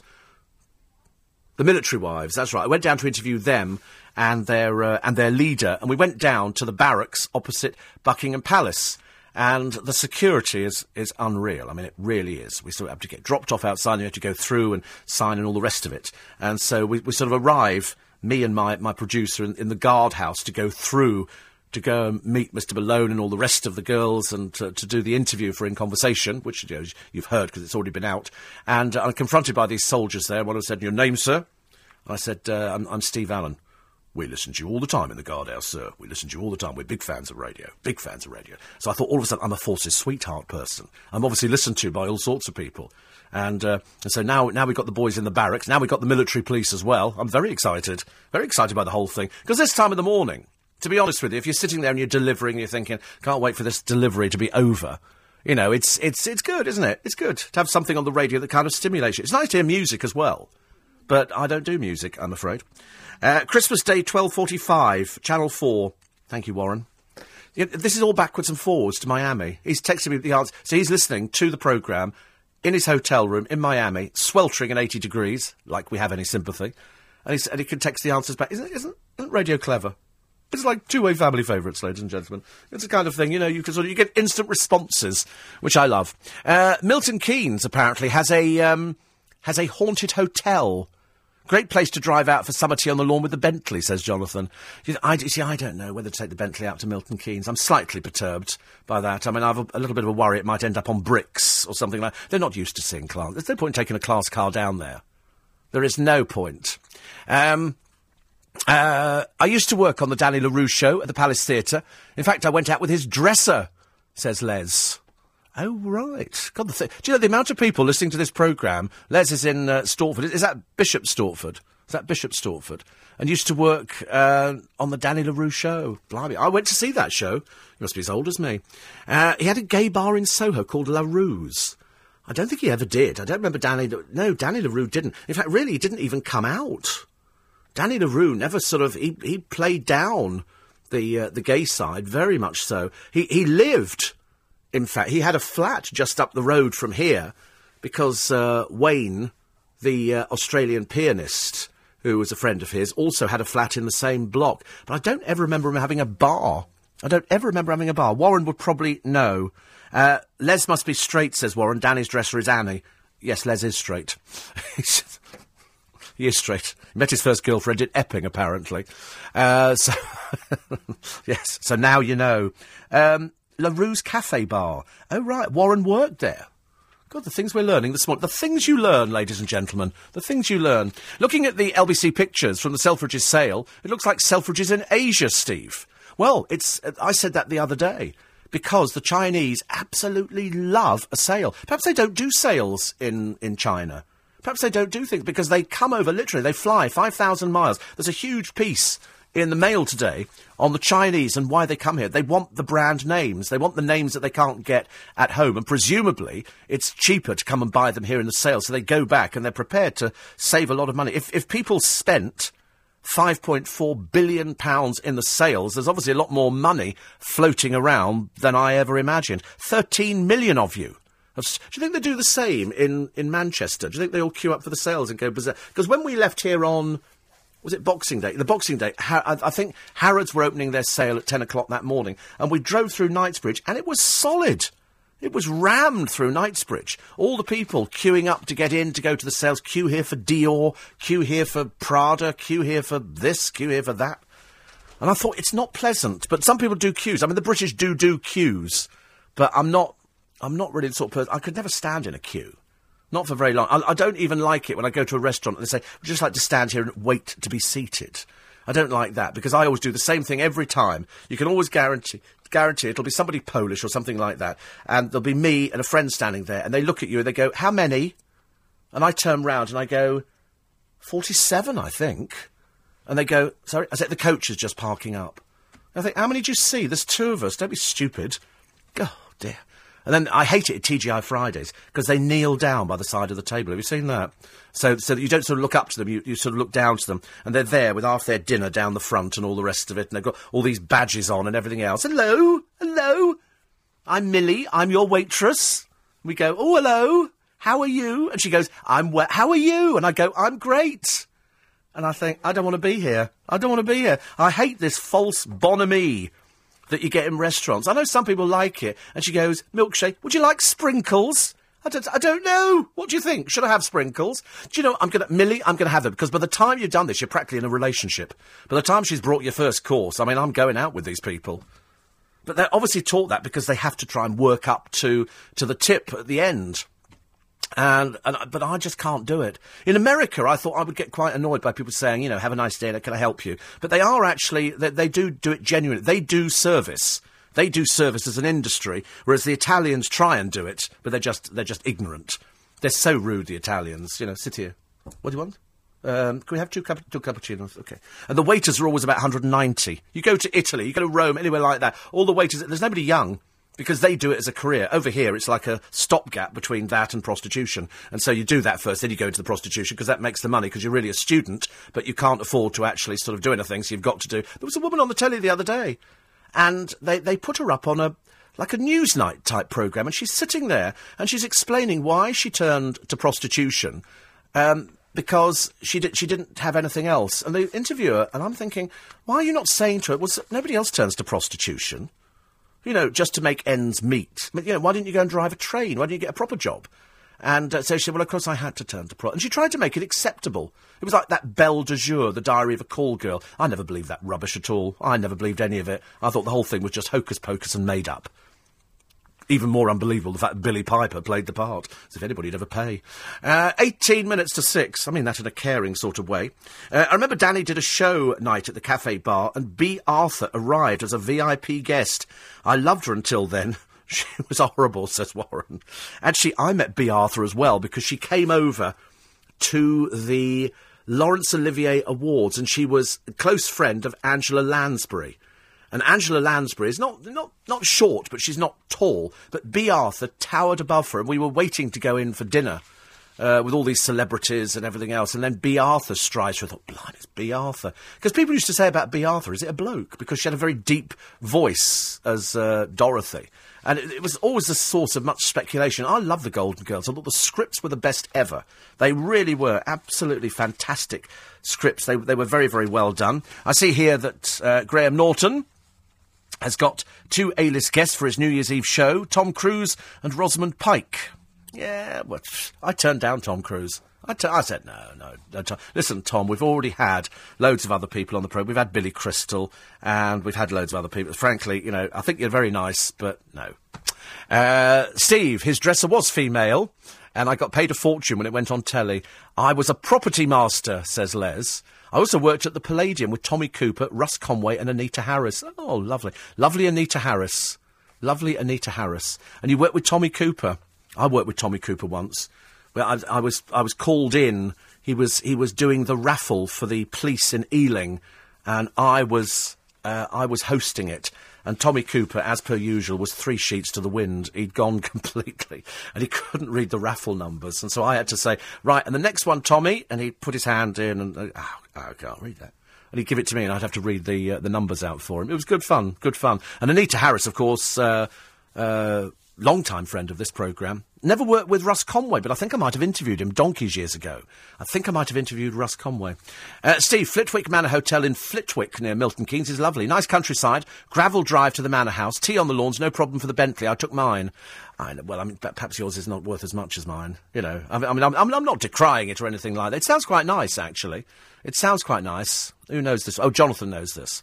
So, when you say tea on the lawn in the Bentley, do you mean we have to sit there in the car and they bring tea out? Or can you actually get out? Is it safe to get out of the car? Yeah, I don't like leaving it anywhere where I can't see it. 84850 steve@lbc.co.uk. Les might remember a guy called Chris, who was Danny's PA. You remember that one? Other stories in the papers today, apart from Claire Balding. She does get loads of coverage, doesn't she? But she says, I've come across everyday sexism in my industry. I would think that was probably pretty accurate. I would think there's sexism faced by everybody in every... But I was described as completely bossy and bossily competent by a male journalist, and I thought, gosh, bossy is never used of a man. Yes, can you have a bossy man? No. You probably can, actually. So that's why she said a man would be called assertive or confident or quick or bright. And that's why I think learning how your brain works is so important, because 5 years ago that would have really upset me. Now I just think, that's probably his failing, not mine. Move on. Oh, I agree. Oh, years ago, things would upset me. Now, I'm so thick-skinned, I couldn't care less about people. You get some loony writing to you here, and you just feel sorry for them. I just feel immense sympathy for them, because they're so generally lonely, they don't have any friends.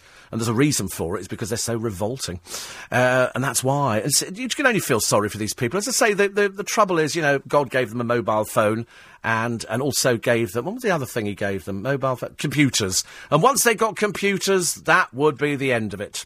Oh, Mark says Danny had a cabaret bar in Hanover Square. That was his proper bar, though. He had a nightclub. He had a big... I've got to take a break. He had a big nightclub down there, and I think it was called Danny's. I think. Somebody might have to correct me on that. 6:14. People get... Actually, I've just been reminded by Jimmy in West London, morning, about the famous Danny LaRue interview, which went out on LBC. Danny had this persona with the public that he was a very nice person, and he was, but he could fly off the handle. And there was we had a reporter called Sue Jameson who pitches up on Daybreak. You've seen her; she's been around a long while. She used to do a programme on LBC years ago called Arts Week, and the story was, and this ran on LBC. If we ran it once, we ran it 30 times throughout the day, and Danny LaRue had turned up. They were thinking of doing Sunday opening for the theatres. And Danny had pitched up against it. I can't remember what it was. He was either against... Whatever it was to do with Sunday opening. And so our reporter, Sue Jameson, had been down to interview some people there saying, do you want the theatres open on Sunday? And Danny LaRue was... Anyway, he was there. And so Danny obviously was having one of his bad days. So Sue Jameson said, with me now I've got Danny LaRue. Surely, Mr. LaRue, you're just muscling in on the publicity. Well, he lost it completely. He drew himself up to his full height. He said, my dear, I don't need the publicity. I'm a very big international star, and you're impertinent. And it went off like this, and the crowd around him, a big Danny fan, yeah, like that. And so she said, well, I wasn't being rude. My dear, you are inarticulate, he said. He went off on one. He ranted and raved at. He called LBC some very choice names. And so, of course, all we did was ran it all day. It was the famous Danny LaRue losing it. And somebody somewhere listening will have it. It's in the archives. But it's down, I think, as Sue Jameson meets Danny LaRue. Not. And it was, he hated everything. He was so awful on that day. He was just dreadful. But you're right. I think Mike Dickin, the legendary Mike Dickin, we call people legendary when they pass on in this business. Mike Dickin went down as legendary, and he was the one who started off playing this thing, and it went out so many times that we couldn't get enough of it. People used to phone up and say, could you play us that Danny LaRue piece again? Could you play us the Danny LaRue piece? We used to love it. It's almost 2013. And the ongoing reality, writes Johnny, of reality TV is still being forced upon the long-suffering public, and it's now beyond parody. The individuals which now appear on our screens are no longer or ever were celebrity, and have devalued the very thing they all seem to crave. I think blame has to be on the various television and media outlets which decided it was not about content, but similar to a discount supermarket that knew for a limited time they were to get a captive audience seduced by a supposed great deal. Let's now be honest and admit that the factor is long gone, and all the reality TV stuff is a bit like a cheap suit, which comes apart at the seams and quite rightly thrown into the bin. For me, the worst offenders are the ex-MPs who've had gravitas but are now just plain greedy. Perhaps we put too much faith in people or the drug of celebrity. Well, I mean, classic example, Anne Widdecombe. Classic example, Anne Widdecombe, short, fat, little, ugly woman, you know, never made anything of herself, never married, doesn't know anything about men whatsoever. Most of her friends appear to be gay. She spends most of her time going out for lunch with gay presenters that I know of. And they go, oh, she's great fun. I go, yes, she is, but it's now a little bit sad. We put her on the dancing programme. She was a failure on it. She cannot dance. She'd been on Celebrity Fit Club. She did all the low-rent programmes. She did everything in an effort to make herself famous. She's got that strange vibrato in her voice. So she pitches up on Celebrity Fit Club where they try to get the weight off her. I mean, she's the size of a whale. She really is. And now she's doing pantomime where people laugh at her again. It's a sad, pathetic ending for a woman who could have been great in politics. But unfortunately, just wasn't. She was sort of a butch woman trying to make it in politics, and it didn't work. So she went the other way, and she's now gone celebrity. They all do it. They all try it. Nadine Dorries, exactly the same. Una King, you've got to suffer with. They've all done it. All these people. I mean, poor old Lembit Opik. I mean, what a sad, pathetic specimen he is. He's a failure at everything. Failed MP, failed comedian, failed singer, failed boyfriend of a cheeky girl, and let's face it, don't come much more low rent than that. Failed everything. Absolute dismal failure. And we go, oh, Lembit Opik. And you go, he's a failure. Why do we applaud failure? In this diving programme, one of the people in it, apart from Joey Essex, the thickest bloke ever, I mean, almost to the point of embarrassment, I'm afraid, they've put Eddie the Eagle Edwards, the man who failed he couldn't ski jump. And people go, oh, isn't that funny? No, it's sad. It's sadly pathetic. Small wonder the kids nowadays don't actually want to aspire to anything. They just want to be famous, because famous means that you make money. I mean, yesterday I was watching a Come Dine With Me, and who was on it? Oh, that ghastly creature, David Guest. David Guest, your worst nightmare. The doorbell rings and there's David Guest.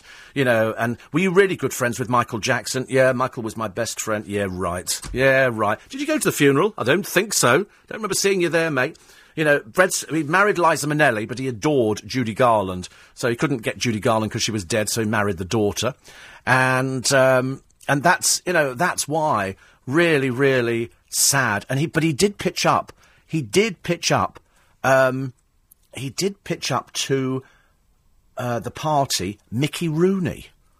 Like, Mickey Rooney is a Hollywood legend. Admittedly, he's like 90 now. He's been married 8 times or something. But he used to make all these films with Judy Garland. And in Hollywood terms, Mickey Rooney was big. I mean, big. You know, he was a Hollywood star. He didn't stay for the dinner, and he's a little bloke. I think he was over here doing pantomime at the time. And I thought, if I was ever given the opportunity, I would love to talk to Mickey Rooney. If anybody ever knew how the Hollywood system worked, he would be there. He made so many films, and he was in everything. He was just in everything. Mickey Rooney, my God. And so David Guest got him to pitch up to the thing. But it was all showing off. David Guest is just all a bit showy-offy, which is a shame, really. 84850... steve@lbc.co.uk. Another one here says, Regina Fong made a career out of miming oh, yes. Regina Fong, well, in fact, my friend used to make Regina Fong's recordings.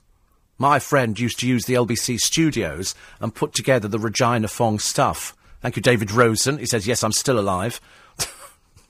Aren't we all? Just barely. Thank you, David. Cabby now, are we? Are we cabby? Cabby?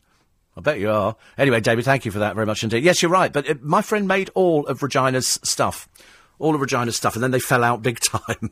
I think he did the typewriter.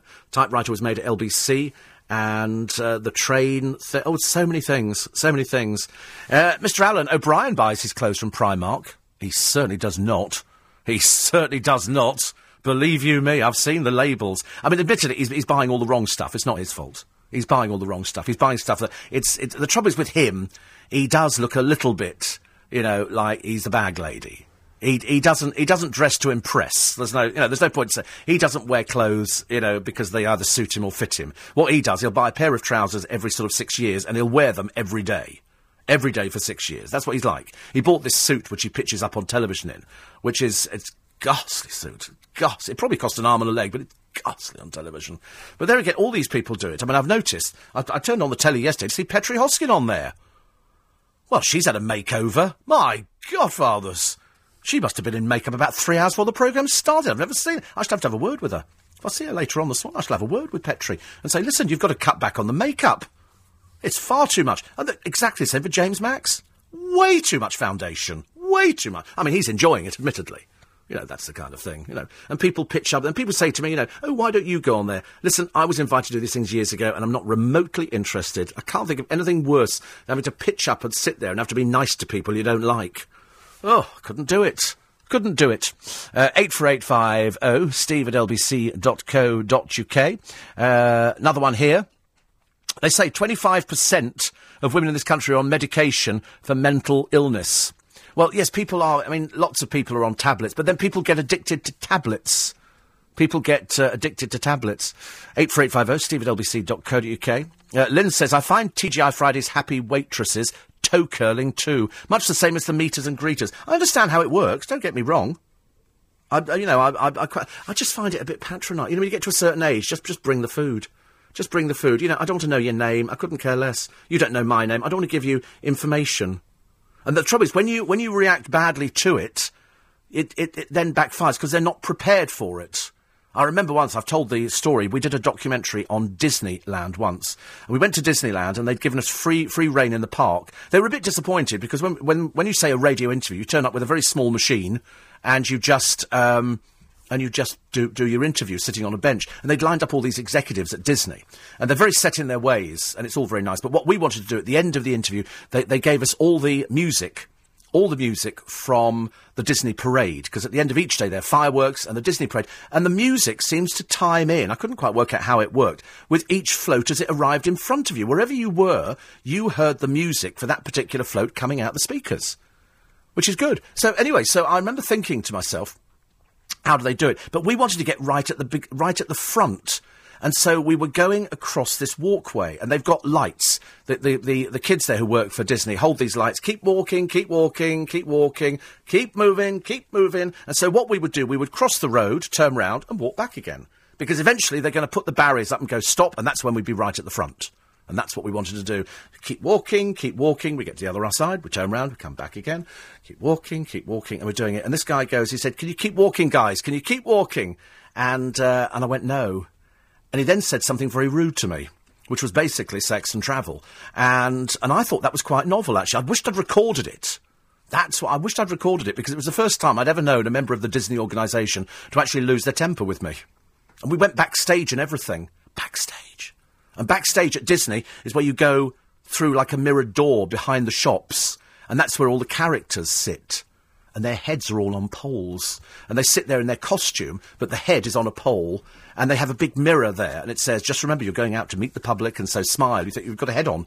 And so they then, because some woman, I think her kiddie took ill, and went backstage. They sort of took him off the main street, and he was a bit traumatised because he saw all these characters' heads on poles and all these people sitting down with normal heads underneath. It's all very worrying. Very worrying time for them. So Disney, and of course they have the other problem that they've got quite a number of Mickeys and quite a number of the characters who are in different parts of the park at the same time. But when the parade starts, you've got to get them off the main street, because you can't have Mickey standing there and then there's Mickey up there. You can't have that. So they have to get them off the main street. And we had a lot of trouble with Goofy. Goofy had quite clearly had a sherbet or something, because he didn't want to go at all. And the parade was starting, and Minnie Mouse is trying to drag Goofy off, and quite clearly he's not going. Eventually they had to push him off. It was fantastic. It was wonderful to watch. Wonderful. I love Disney, though. They were so, as an organisation, it was all so perfect. It was so beautifully done. They'd done it, and they were so enthusiastic about what they did. It was almost childlike, and I loved it. Jonathan says, wow, loved Regina and David Rosen at the Black Cap on a Tuesday night. Last train to Brighton. Gosh. Yes, David is up this morning, still alive, and still listening. So that's good news. It's nice to have your company as well this morning. It's Friday morning. We're still on holiday, I believe. I think we're still on holiday. I've got no idea where we're supposed to be. I can't remember if I'm going to the sales. I'm not going to the sales. I can tell you that Sandys is open in Twickenham, and I think Paul Cooper's open as well, which was surprising because he wasn't open yesterday. Most people didn't do fruit and veg on a Thursday. But it's December the 28th. We nearly get to the end of the year. And what a year it has been. So we'll take a short break for the news at 6. Morning, 4 minutes past 6. Apparently it was the London Transport Players at Wimbledon. Thank you, Chris, for that. So sometimes you mention things and I think, I know that you'll all know the answer to it. I know you'll all know the answer, so it's so much easier just to sort of appear blank and then hope that somebody will either phone up with the answer or just send me a text and email, which is great. 84850 steve@lbc.co.uk.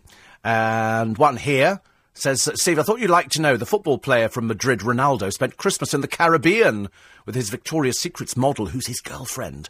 On Christmas Eve, they went to a luxury Asian spa for a massage and paid for the cheapest 1 hour one. Being Christmas Eve, the staff thought it'd be a nice tip at the end, but when it was finished, he said it was excellent and left with no tip. He said, I can't say where or which spa. How much did you say he earns? And he can't tip at Christmas. Yes, you see, it's funny how people know things. Because what will happen is, I told you one year, we were not stalking Sarah Ferguson, but she pitched up at a spa that a friend of mine was at, and she was lauding it all over the place. And that's what I thought was so interesting about it, that, you know, if you're going to go somewhere, it is possible to be a celebrity and to be incognito. It is possible, you know, you don't have to put on dark glasses and wander out, although I spend a lot of time in dark glasses, mainly because my eyes are so bad. But it's a case of, if you want to be incognito, you can be incognito. It's not difficult to do. But if you go to somewhere public, there's a very good chance somebody who is listening to this programme is going to be letting us know exactly what's going on. And that's the bit I like about it. I like the idea that we can spy on people and people come back. Steve, TGI Friday waitresses are nice, but too nice. Sincere as mud. I love this. Please leave Petrie Hoskett alone. She's one lady who has the most appropriate name, Petrie. What a dish. Oh, God, Malcolm, how old are you? Oh, how creepy is that? Oh, I'm calling the police on that one straight away. Right, quickly, let's go through some more of the paper show and try and find some stories which will put a smile on your face this morning. This one won't. A new episode of Only Fools and Horses was due to be aired at Christmas, David Jason has revealed. The actor, who is now 72, doesn't seem possible, said John Sullivan was working on a storyline for the BBC when he died last year. He says the idea of it was Del Boy's 65th. Unfortunately, it didn't come about. Love John Sullivan. Love John Sullivan. Michael Lavelle yesterday admitted to pals he got into a pub row and threatened to bite off a rival's nose. The actor turned to Facebook after his Christmas break to Australia was marred by the angry spat. He plays the Weatherfield grease monkey Kevin Webster. He wrote on the social networking site, apparently I said I'd bite somebody's nose off. If anybody can cock up big style, it's me. He said Oz is a big lonely place. Rows of empty houses.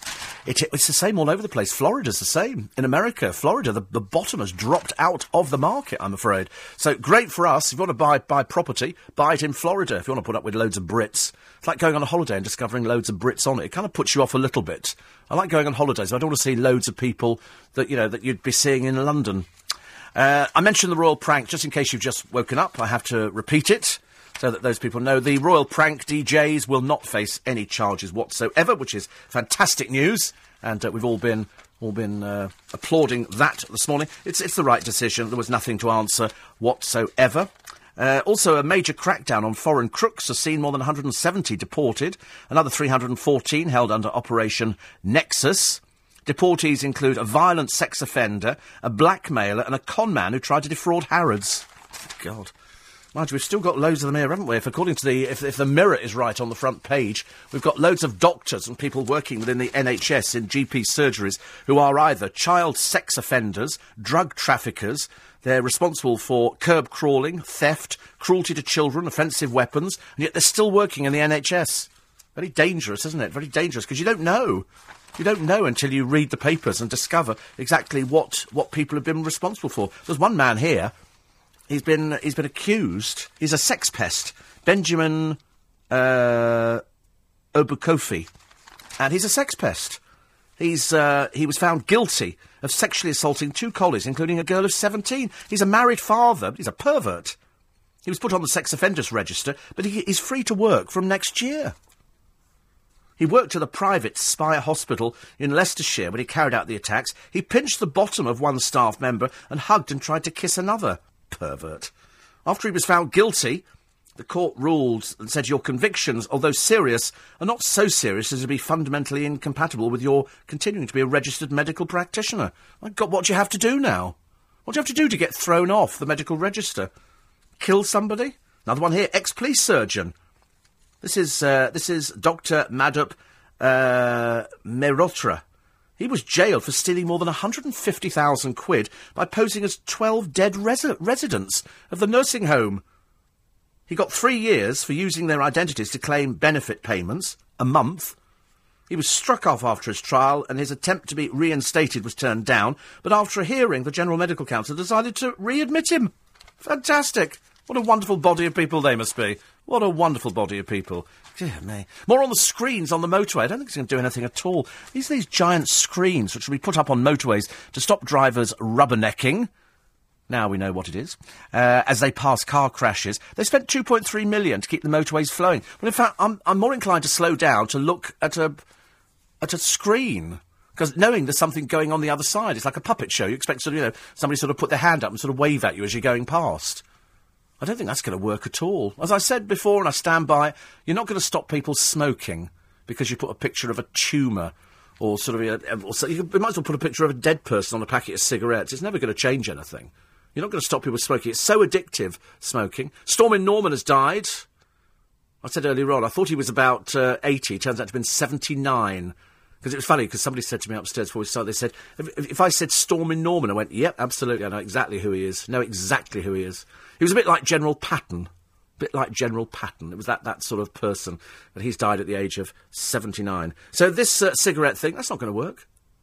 You could put a picture of dead people on bottles of spirit. It's not going to make any difference either, is it? I'd be very surprised if that works. I wonder how they're going to find out. Because the cigarette manufacturers, who are thwarted at every turn, they've now covered up in most places cigarettes. If you're in a supermarket, the cigarettes are covered up behind and you have to ask for them. I mean, does that really make a difference? I mean, do you think cigarette sales have dropped off so much that people say it's because they're now locked away in a cabinet and you've got to ask for them? I don't believe it. I really don't believe it. I think people are going to carry on smoking. They're going to carry on drinking. You're not going to stop people smoking. I mean, I see people smoking all the day. They stand outside this building. They stand outside buildings everywhere.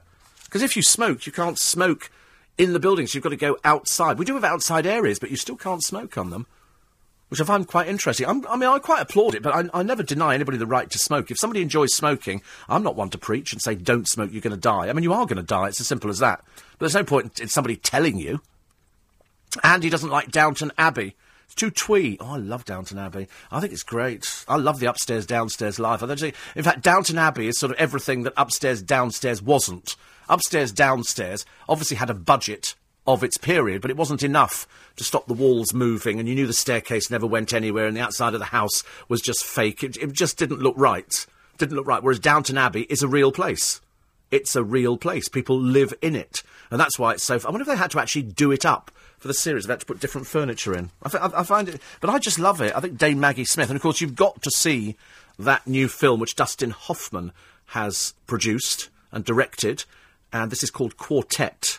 You have to see it. It's a very, very, very, very good film. It's a very, very nice film. It's a British film.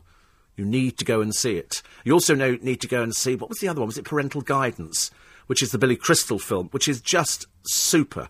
It just absolutely makes you laugh one minute and cry the next. And only because the kids are so good. And Billy Crystal is so good in it. And, of course, we had a chat with him for In Conversation, and we did Dustin Hoffman as well. And Billy Crystal was marvellous. Really marvellous. You know, you talk about somebody who's hosted the Oscars, for God's sake. We don't get to see these people very often. We really don't. So I was quite grateful for the opportunity to talk to him. And then I went to see the films at private screenings. And they were good, but the quartet film is fantastic. Very good. I think they're both equally good. I've seen some really good films this year. Danny DeVito is the voice in a 3D cartoon film, which freaked me out a little bit, because I'm quite freaked out by 3D. I gave my brother's youngest a 3D camera for Christmas. Well, it's a 3D video. How it works, I've got no idea. I just gave it to her and she went, oh, because she loves photography. She's absolutely crackers for photography. It's nice to see people who've actually got a hobby in this day and age. Not many people have hobbies, do they? Not many people do hobbies anymore. In my day, it was, you know, you had a hobby like you did stamp collecting, or you did, I don't know, what else, actually? What else do people do? Model making. David, surprised to hear about Regina and Tuesday nights in Camden. This is at the Black Cap. I remember many a night doing the typewriter song in Spaghetti Junction, Marty Kane. Press those buttons now. I did read that Camden Council tried to get planning permission to turn the Black Cap into residential flats and a shop. No! Good Lord, that's why I saw Mrs. Shufflewick at the Black Cap in Camden. Used to go up on a Sunday to see Mark Fleming, Mrs. Shufflewick, who was never sober, bless her heart. I mean, never, ever sober. Mark Fleming used to come on stage and say, right, who's actually got shuff? He used to use the P word for getting drunk. He said, who's going to come on stage, start singing, collapse? Get a huge round of applause. Very funny, very funny. Great days in Camden, Sunday lunchtime with everybody singing along. Oh, blimey, couldn't beat it. And then Regina. You can go on to, I think, YouTube. I think, and you'll find videos of Regina Fong. And the typewriter, and you know, Marty Kane, press those buttons now. Bring back so many good memories. And for you as well, by the sound of it. The very idea that they're going to close the pub down. It's been a pub there on the site for donkey's years. And I hate it when they go, oh, we're going to turn it into a sort of block of flats. There was a shop down in Twickenham above the Green. It didn't work. It had been a motorbike shop and then a few other things. I don't know why the motorbike shop never worked, because I always thought it looked really good. And now they've turned this shop into flats. Everywhere you go, it's flats. We must be flat mad in this country. Great shame. So if they do that to the Black Cap in Camden, I will be gutted, because we spent many a happy Sunday and Monday and Tuesday up there with the rest of the gang, and it was really good. I saw David Dale up there for the very first time. So I saw David Dale before he hit big on television. Really good memories. The Firebirds, crikey. 6:15. Just trying to find out more about Kate Winslet's new husband. This is Ned Rock'n'Roll. He changed his name by deed poll. His real name is Abel Smith. And he works for Branson. He works for Virgin Galactic and hosts the title Head of Marketing, Promotion and Astronaut Experience. Oh, God. They give them such peculiar titles nowadays, don't they? But changed his name by deed poll. The Big Brother house is revealed. It's got an igloo in the garden, 2 pools and a gym, and 12 people who you don't care whether they live or die.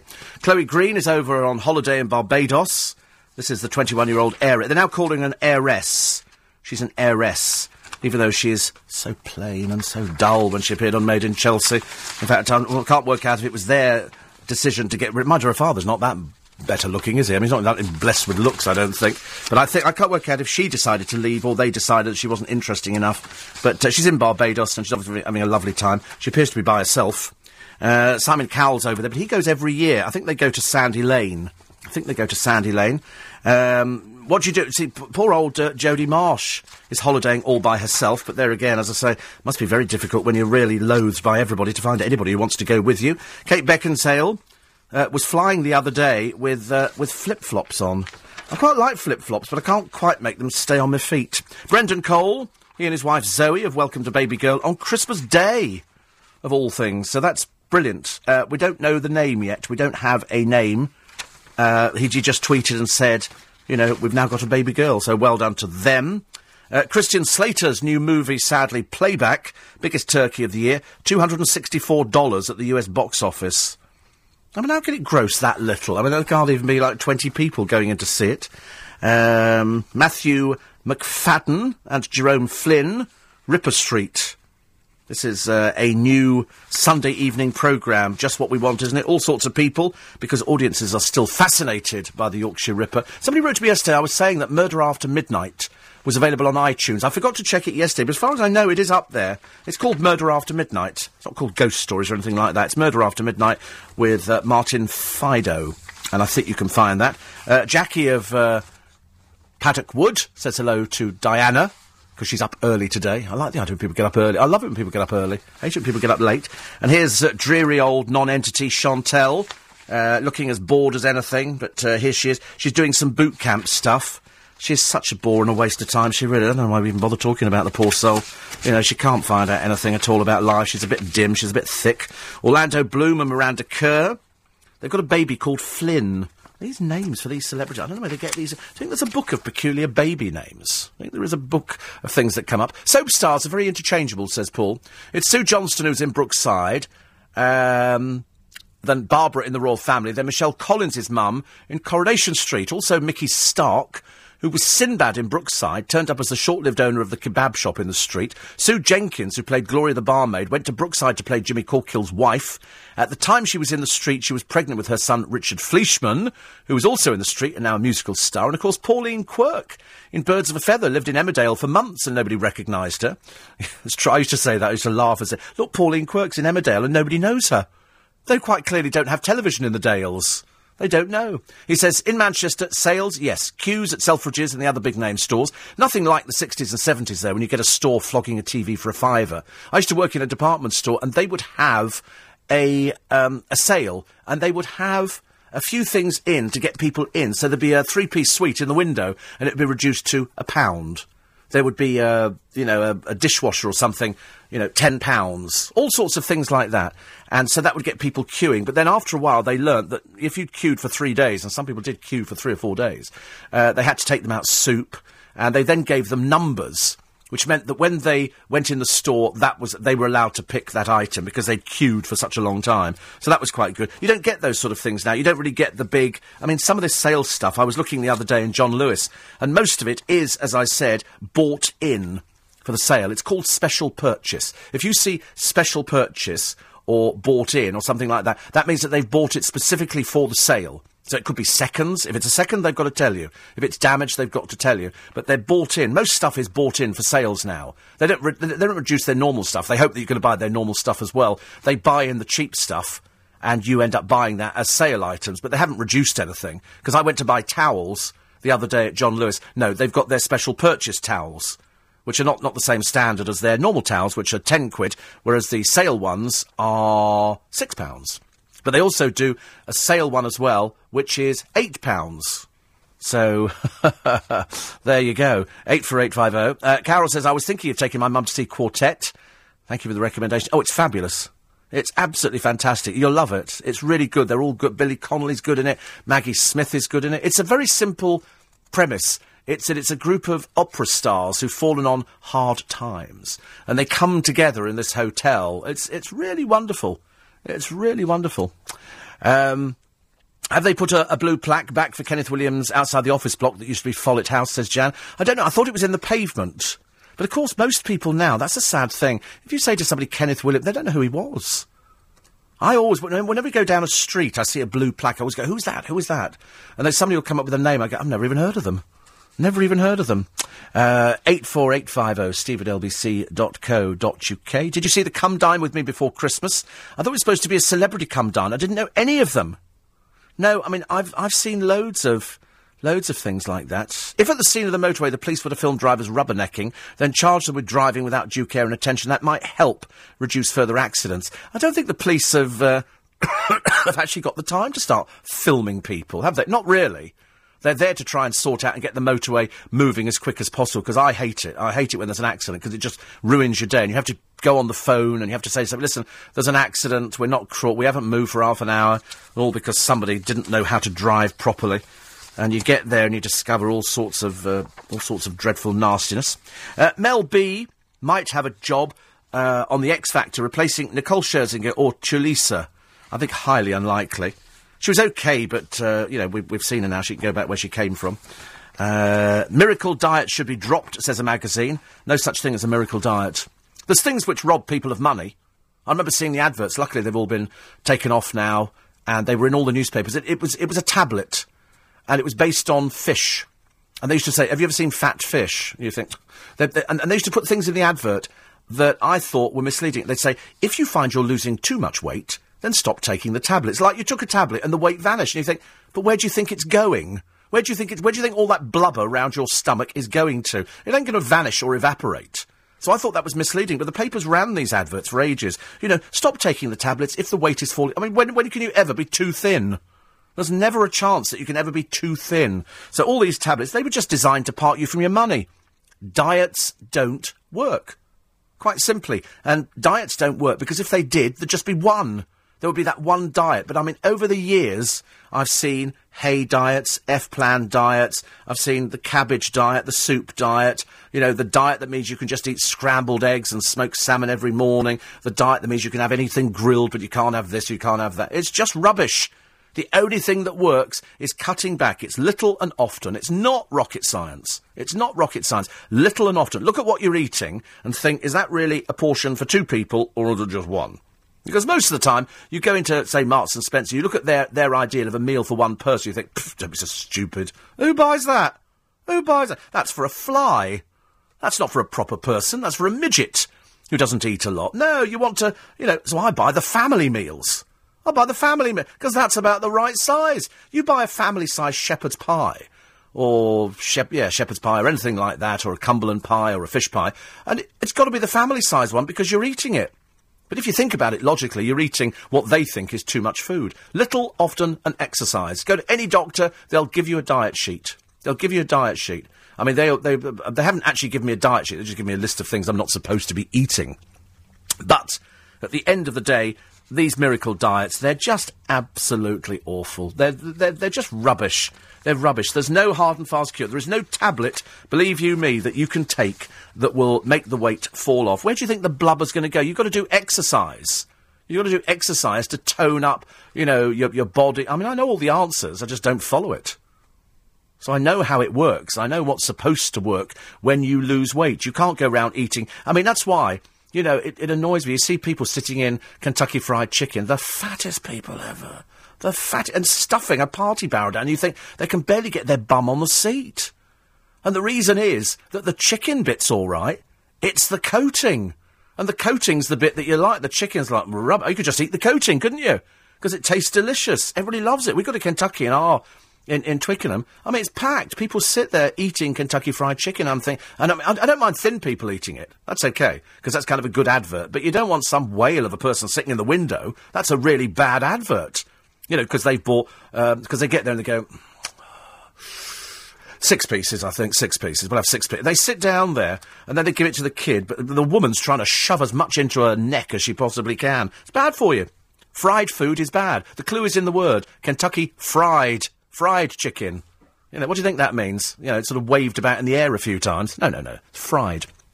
So, just be careful. There will be loads of adverts. There will be, coming up very shortly, I reckon within 3 days, there's going to be loads of adverts in the papers of fat celebrities who've now lost weight over Christmas. And the reason that they've lost weight over Christmas is because they've had a personal trainer.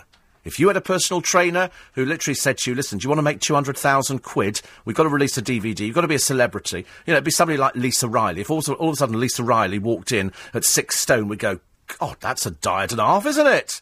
She's been suctioned out. They brought in an industrial hoover. They've taken out all her insides. That's what you'll be having that, I promise you, because so far I've had no indication of which celebs are bringing out a fitness DVD, but there will be, I should imagine, between 10 and 15 of them. Most of them will aim to make about 150,000 quid. But my advice is, do not waste your money. Because every single one of those celebrities, bar none, has piled the weight up. Look at Natalie Cassidy. 1 minute, little thin Natalie Cassidy, and invite her on a programme. The next minute, giant whale Natalie Cassidy. All these people, they go out there, they're thin, and then they get fat again, because that's yo-yo dieting. Because you're meant to be the size you are. When you see fat people waddling down the road, you think, thank God I don't look as big as you, love. I think that. And then I realise it's my reflection. I'm looking at myself. I am that fat person. Diets don't work. Celebrity fitness DVDs are a waste of money, but you'll still do them because you will seriously believe in 6 weeks you can look as thin and as good as they do after they've been airbrushed. It ain't happening. Time now, 6:30. Morning. The other thing you should always worry about, when you see a diet and it says, lose a stone in 5 days, you should not. The most you should ever lose in a week is 2 pounds. That is the accepted norm in the business. Anything more than that, you're putting yourself at risk. But, you want to spend money on these stupid fad diets, that's your business. All we can do is advise you and tell you that any diet that encourages you to lose weight at a miracle speed is not the diet you want to go for. And there are loads of them. I mean, absolutely loads of them. I can tell you, diets which you go, oh, I tried that one. And, of course, everybody tried them. It's just that they don't work, I'm afraid. They don't work. 84850, James says, should we bring back the death penalty? No, definitely not. No, I mean, you could actually. You could actually say for certain things, but you've got to be so right, haven't you? You've got to be so right. Said on TV that Ed Rock'n'Roll, or Ned Rock'n'Roll, is Branson's nephew. Yep, we said that the other day on the programme. We do it long before TV. The Danny LaRue, ITV1, Christmas Eve at 00:45, for your information. Thank you very much indeed. I shall go and catch up on the iPlayer for that one. You mentioned Quartet, says Noreen. I believe it opens on the 1st of Jan. Looks like a brilliant cast. It is. It's a really good cast. It's a lovely film. It really is lovely. I sat in the cinema watching it with Lorraine Kelly. She turned up with an entourage, with 2 other people. She had tea and biscuits and everything. I just sat there at the front thinking, oh, God, it's Lorraine Kelly. That's all that was in the cinema, just us. It was a private screening in a screening room in a hotel, which was lovely. I like these little private screening rooms. I'm very happy with them. Very happy with them. You don't have to sort of mix with too many people at all. Glad you go for the family size option, says Noreen. So does Brian. Well, you have to. If I look at the actual size of this food, I'd be hungry if I just had that and I didn't have anything else. I'd feel hard done by, I'm afraid.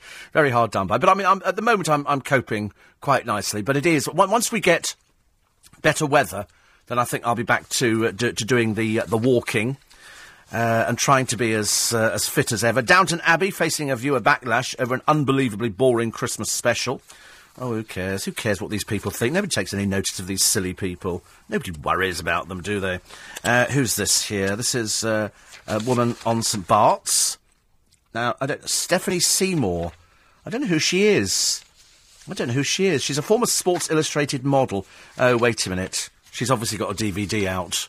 I can tell. If she's been posing for all these things and she's doing Pilates. Oh, wait a minute. No, she's, blimey, she's with this bloke who's worth 2.7 billion. Crikey. That's good. The couple's eldest son, openly gay socialite Peter II, was last seen browsing the men's clothing stores. Crikey. It's good, isn't it? But she's got a son and daughter, 8-year-old daughter, and 15-year-old son, Harry. Is that their daughter? Can't be their daughter at 8. Good Lord. Amazing.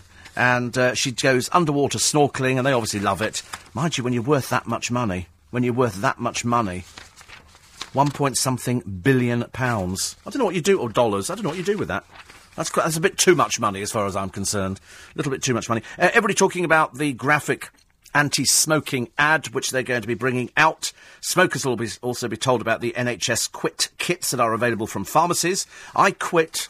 Actually, I had to quit twice, strange enough. I did it one time for 2 years, and then I stupidly had one cigarette and I was back on it again, and then quit a few years after that, and now I've been smoke-free for 12 years? 10 years, 12 years? Something like that. Whatever it is, it's actually quite good, and I feel better. We found a nasty person in the paper today. It's not too difficult to find nasty people in the paper, but this one is particularly nasty. If you're an animal lover, avert your ears now. This is a man called Gordon Wilson. He's quite vile. He's a nasty old-age pensioner. He's 74.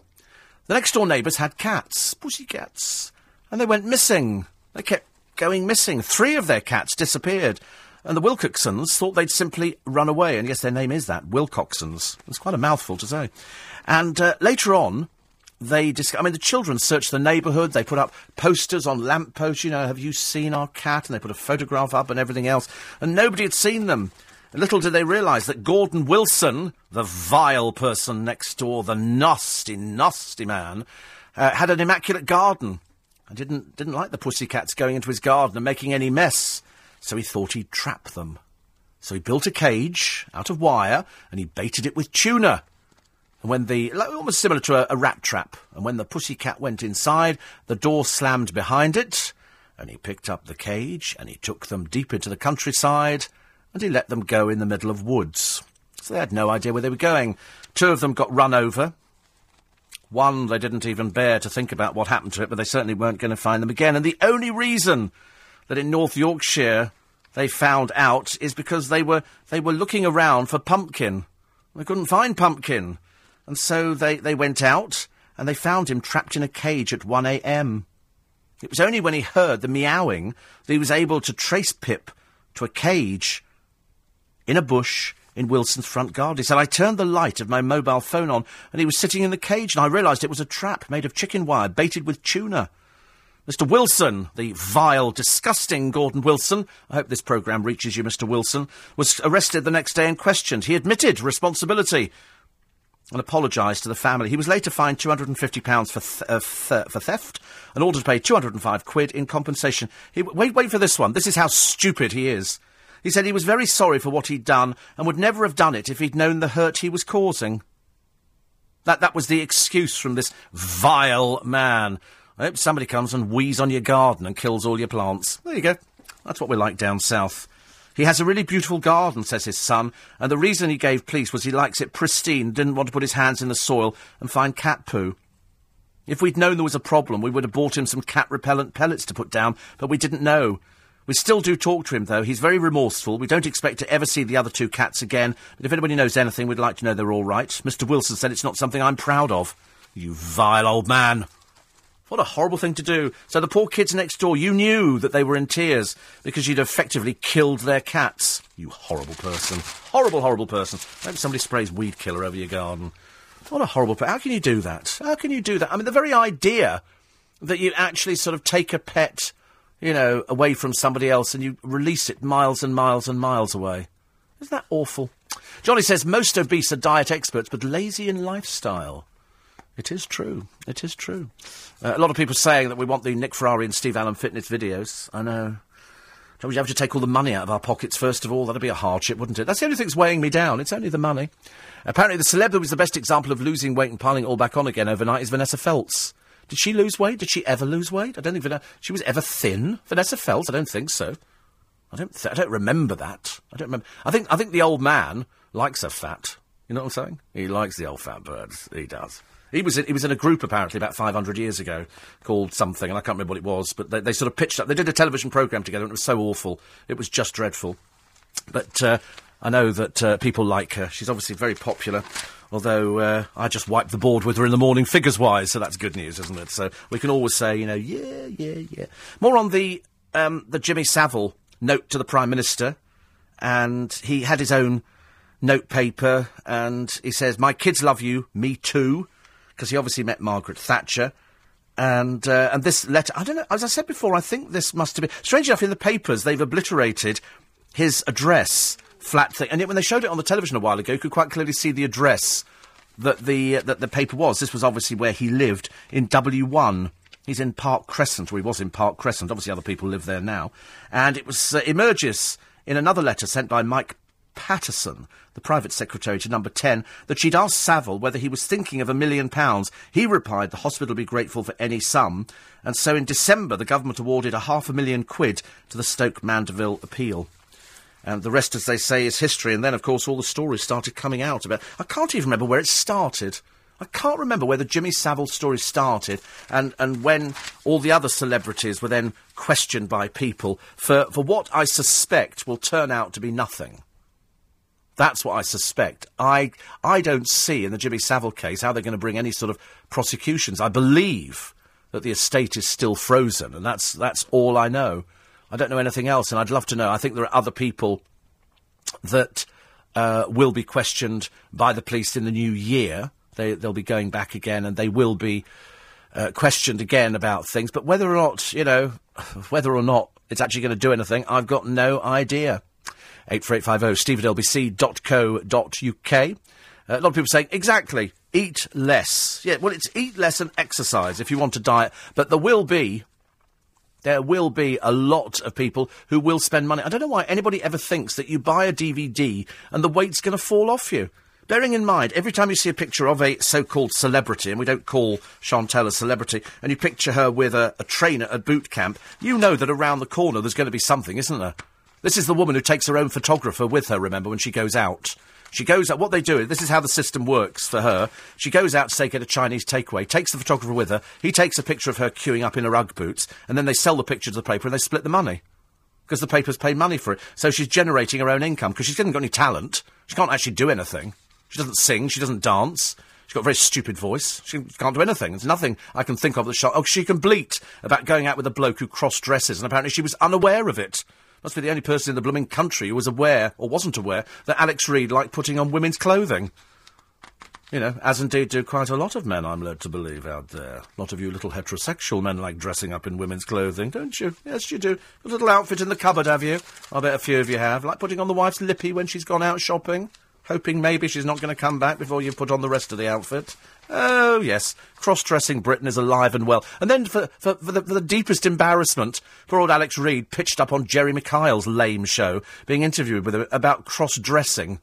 And you think to yourself, oh, my God. That's what it's come to in this country. We're interested in some failed actor, who really should have been called an actress, who dresses up as a woman, went out with Jordan, that failed miserably, went out with Chantel, and that failed miserably. And you think, they're all horrible people. They're all just horrible people. Dreadful. 84850 steve@lbc.co.uk. More of your texts and emails coming in on the subject of Fontella Bass. Jeff in Lewisham. We did that at the beginning of the programme. Popper, you need to wake up a bit earlier, OK? We did Fontella Bass at the beginning of the programme. She died Boxing Day, OK? Died Boxing Day. A lot of KFCs over here in America used to run lunchtime all-you-can-eat buffets. Good Lord, really? Thankfully, the local franchise closed down some years ago. Endless crumbed chicken skin with gravy helped me go from £170 when I left the UK to the £220 I am today. Yes, chicken is very big everywhere, isn't it? People like Kentucky Fried Chicken. I haven't eaten it for years. The last time we had it, the reason that put us off, we sort of lifted up the chicken in the box and it was swimming in grease and oil. It was so vile. It was so disgusting. So we didn't bother anymore with it. I like looking at it. I like looking at the pictures on it, but it always looks a bit dry, doesn't it, when you see the photographs? It's like buying a burger from Burger King and expecting it to be cooked fresh for you. You know, if only. No, sadly not microwaved. Absolutely agree with you about the standard of driving on the road, says Steve. It's terrible. Everybody's in a hurry to get from one place in front, and basic common sense and good manners go straight out of the window. I wonder if anybody takes heed of the highway code. 2 items of behaviour that get my goat, including drivers who signal their intention to change direction the moment they actually manoeuvre, with no regard as to what's happening around them, and also those who reverse onto main roads to the detriment of everybody else. Love the show. Yes, it's totally illegal. You know it's illegal to reverse onto a main road. I hoot and generally wave fingers at them if I find people doing that. So people who are reversing out of their driveways, it's illegal. You're only supposed to drive front ways out. You're not supposed to reverse onto a main road. It is illegal. It's laid down in law, and death by firing squad, I believe. I think they're bringing that in very, very short. Or poisoning, I can't remember. I think you have to take a tablet or something and kill yourself, and then everybody's quite happy about the whole thing. And also, I'll tell you the other thing that annoys me. Nobody now acknowledges you. If you actually let somebody in, yes, come on, you can come in, I'm not in any hurry, come on, drive your silly little car in front of mine, off you go. And as opposed to putting their hand up and waving, like, thank you, they put their indicators on. This apparently means something. This apparently is some strange foreign language. Do, do, do, do, do. And they put their indicators on. And so I always wave and go, thanks. So I generally flash them with the headlights. That generally blinds them and they crash into the car in front. So everybody happy. Good result all round, eh? 6:45. 12 minutes to 7. No, they're not hazard lights. They're indicators. They're indicators. They both come on at the same time. But they come up on that little triangle thing on the front. Although I have a little person who pushes the button for me, so that's okay. And that's to acknowledge the fact the person behind has just done a kindly deed for you, which is very nice indeed. Why they can't wave in the traditional manner, I've got no idea. Very strange, isn't it, really? 84850, Steve at LBC. Oh, we've only got 10 minutes left of the programme. And Keith says, did you, when you were in watching that film at a private showing, did you tell her how you felt about her? Of course not. She's sitting like 10 seats behind. What do you think? You turn around and have a conversation with people? What are you, stupid or something? Of course you'd have a conversation with people in a private cinema. You just go in there, you sit there, you watch the film, and then as the credits are running, you walk out again. It was put on just for us. It was put on just for us. More in the papers today. It's the £400 million net profit. The sales have done very well. You watch, in a week's time, they'll all be complaining, oh, it's going to be a dreadful year this year. And yet we've spent God knows how many billions of pounds in the store. Gokwan and his dog in the paper today. And if you download the podcast, you can hear the dog in the studio. It was absolutely wonderful. Cute little dog, really cute. Turned his life around. So actually we haven't seen him for a while, so he must be due another visit from Gok in the studio. Jimmy Savile and the letter that he wrote to Margaret Thatcher is in all the papers as well today. Rafa Benitez in line to land the Chelsea job full-time. That is until he upsets Roman Abramovich, I should imagine. They don't seem to last 5 minutes, do they? I mean, the busiest person down at Chelsea is the bloke who paints the name of the manager in the car park, because every so often he's employed to go and change the blooming thing again. Christmas joy turned to tragedy in a split second. The smash on the M6 and the two brothers who were killed. This is Adnan and Arslan Habib, together with their auntie. They were all over the place. I think they were going off to a wedding, and it's dreadful. They're now trying to find out how the accident happened. Well, as in all cases, it's either going to be a burst tyre or bad driving or a car smashing into you. It's not divine intervention if there's an accident on the motorway. It's going to be terrible, whichever it is. But unfortunately, there will be accidents today. It's one of those bad days again, where there's going to be accidents all over the place. And all it takes is just, a little bit of cautious driving. Don't get too close to the car in front. If it's raining, make sure that your windscreen wipers work. 84850 steve@lbc.co.uk. Another one here. This again, it's the Lib Dem MP Jo Swinson appealing. A Lib Dem MP has urged magazine editors not to promote miracle diets after Christmas. Just to get themselves in the papers, they come up with these things. The Women and Equalities Minister wrote to the magazine saying too much coverage tends to focus on irresponsible short-term solutions. Well, they know that. But if somebody's running an advert in their magazine, they're not likely to turn the thing down, are they? They're not going to turn it down because, excuse me, even though they know the truth. They know the truth that diets don't work, and yet they've just told you how to be fat and bloated over Christmas because they put all the recipes in there. I don't think there's a magazine going over Christmas that didn't put in how to stuff a turkey. And there's about 5 million different ways of doing it. Every time we turn on the television, either Nigella or Jamie or somebody like that or other people. At least the Hairy Bikers never did Christmas, did they? I can't bear the Hairy Bikers. I cannot bear them. Those blooming northern accents drive me crackers, I'm afraid. 84850. You flash the hazards on and off. I do it all the time. Ask your driver. I'm addicted to your show.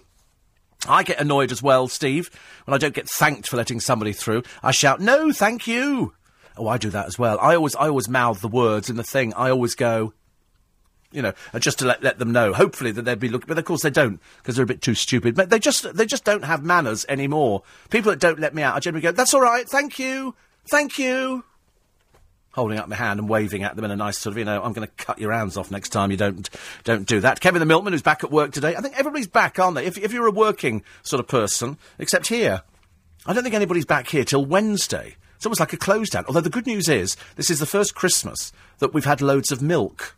Because normally they run out of milk halfway through. And it's the bane of my life, because I do like my cup of tea in the morning. I need the cup of tea or a cup of coffee to kind of get me through the first bit, just to perk me up a little bit. And so I came in last year, but I've discovered, I'm not going to say where I find the milk, but in this building there's a secret stash of milk, which is always there, always over the Christmas period. But we've got loads.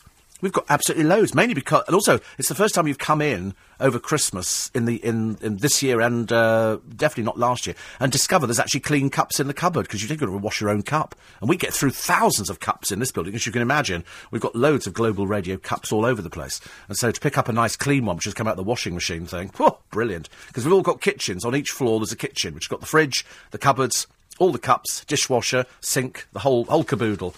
And so I love my cup of tea. And if there's no milk, I have to start wandering about the building, looking like some poor lost soul, desperate to try and get it. More in the papers today on the battle of the professors. This is the atheist campaigner Richard Dawkins, branded a fundamentalist by one of his most eminent scientific colleagues. The militancy of Professor Dawkins' attacks on religious beliefs means he's almost a fundamentalist himself, says scientist Peter Higgs.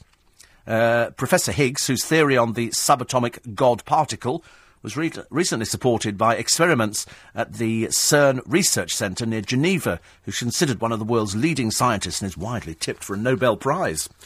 I didn't understand anything I read there. I didn't understand anything of that at all. I wish I'd not bothered reading. I don't even know what these people are talking about.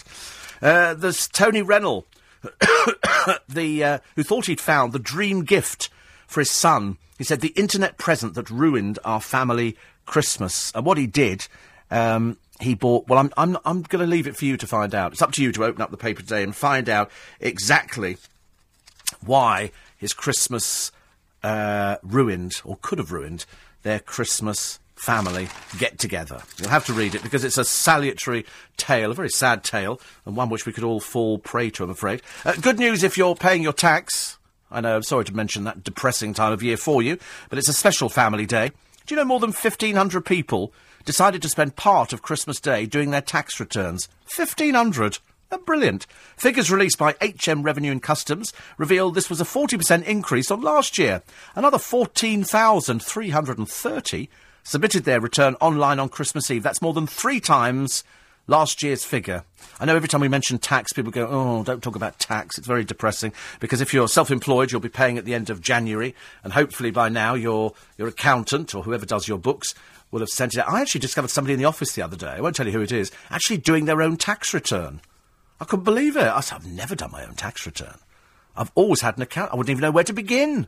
I do my own VAT. I can fill in VAT online, but when it comes to doing tax, I wouldn't have the faintest idea. Not a clue. And he was happily sort of wandering his way through it. So I thought, well, you're obviously a cleverer person than me, I should imagine. Ian says Downton Abbey needs some big celebs for next season. Maybe some cameos from Sister Wendy Beckett, Brian Sewell, or the curly bloke from Magpie. Sister Wendy Beckett. I remember somebody going to do an interview. This is a lady who speaks like this. And she goes around and she does art. And she talks about the aesthetic... I don't think she knows what she's talking about. I think she's cracked. And so somebody went down to interview her. She's in seclusion. There's a reason for that.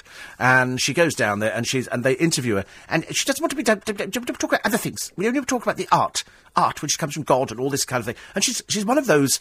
She's a strange character that's been thrown up by television. Brian Sewell's another one. Brian Sewell talks like this, very, very, very, very interesting sort of voice. A little bit Kenneth Williams. And the curly bloke from Magpie, whose name was...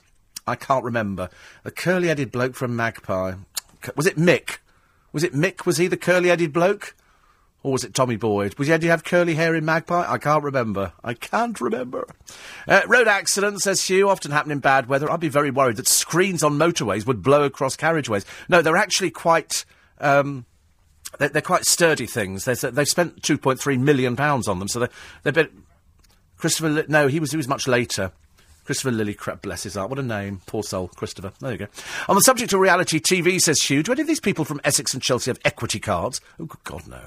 No, but they probably have them now because they're doing pantomimes, aren't they? Although I don't think anybody from Chelsea, they wouldn't do pantomime. They wouldn't even have been to a pantomime. If there'd been one at Harrods or something like that, or the Royal Opera House, that's what they'd go to. But it's only the down market people from Essex, and only that group of people, because the rest of Essex is lovely. Where was the barn restaurant that you visited? I can't tell you. I don't like telling people about restaurants I go to. Not when they're out of town, because I don't know enough about them. I can never base anything just on one visit. Might be dreadful the rest of the time, I don't know. But I liked it. Josie Gibson, the former Big Brother winner, has got a weight loss DVD out. Says Josie Gibson? Who's she? Never even heard of her. Josie Gibson. Have you heard of Josie Gibson? No, nobody's heard of her. Nobody's heard. Why you wouldn't waste your money on that, would you? Definitely don't want to waste your money on that one at all. Coming up after the news... At 7, James Max is here. They're looking at smoking. This cancerous tumour. They're putting the picture on it. I don't think it's not going to make the slightest difference at all. If you're a smoker, you're always going to smoke. And they're also going to be talking to Mark Williams-Thomas. That's the child protection expert who broke the Jimmy Savile story. And also the morning after the drink drive warning. All going on this morning, isn't it? And women. Apparently, Frances O'Grady wants quotas for women in top jobs. Top jobs. I thought women were in top jobs. Perhaps not as many women as there should be. All of that and more after news at 7. I'm back with you, when am I back? Sunday morning. It's a Best of In Conversation this week. Best of In Conversation. And the Best of Steve Allen as well. And that'll be between 5 and 7. And then back on Monday morning, normal time. And then Tuesday, 7 till 10. OK, so have a great weekend. The weather's going to be absolute rubbish. But after the news at 7, it's James Max.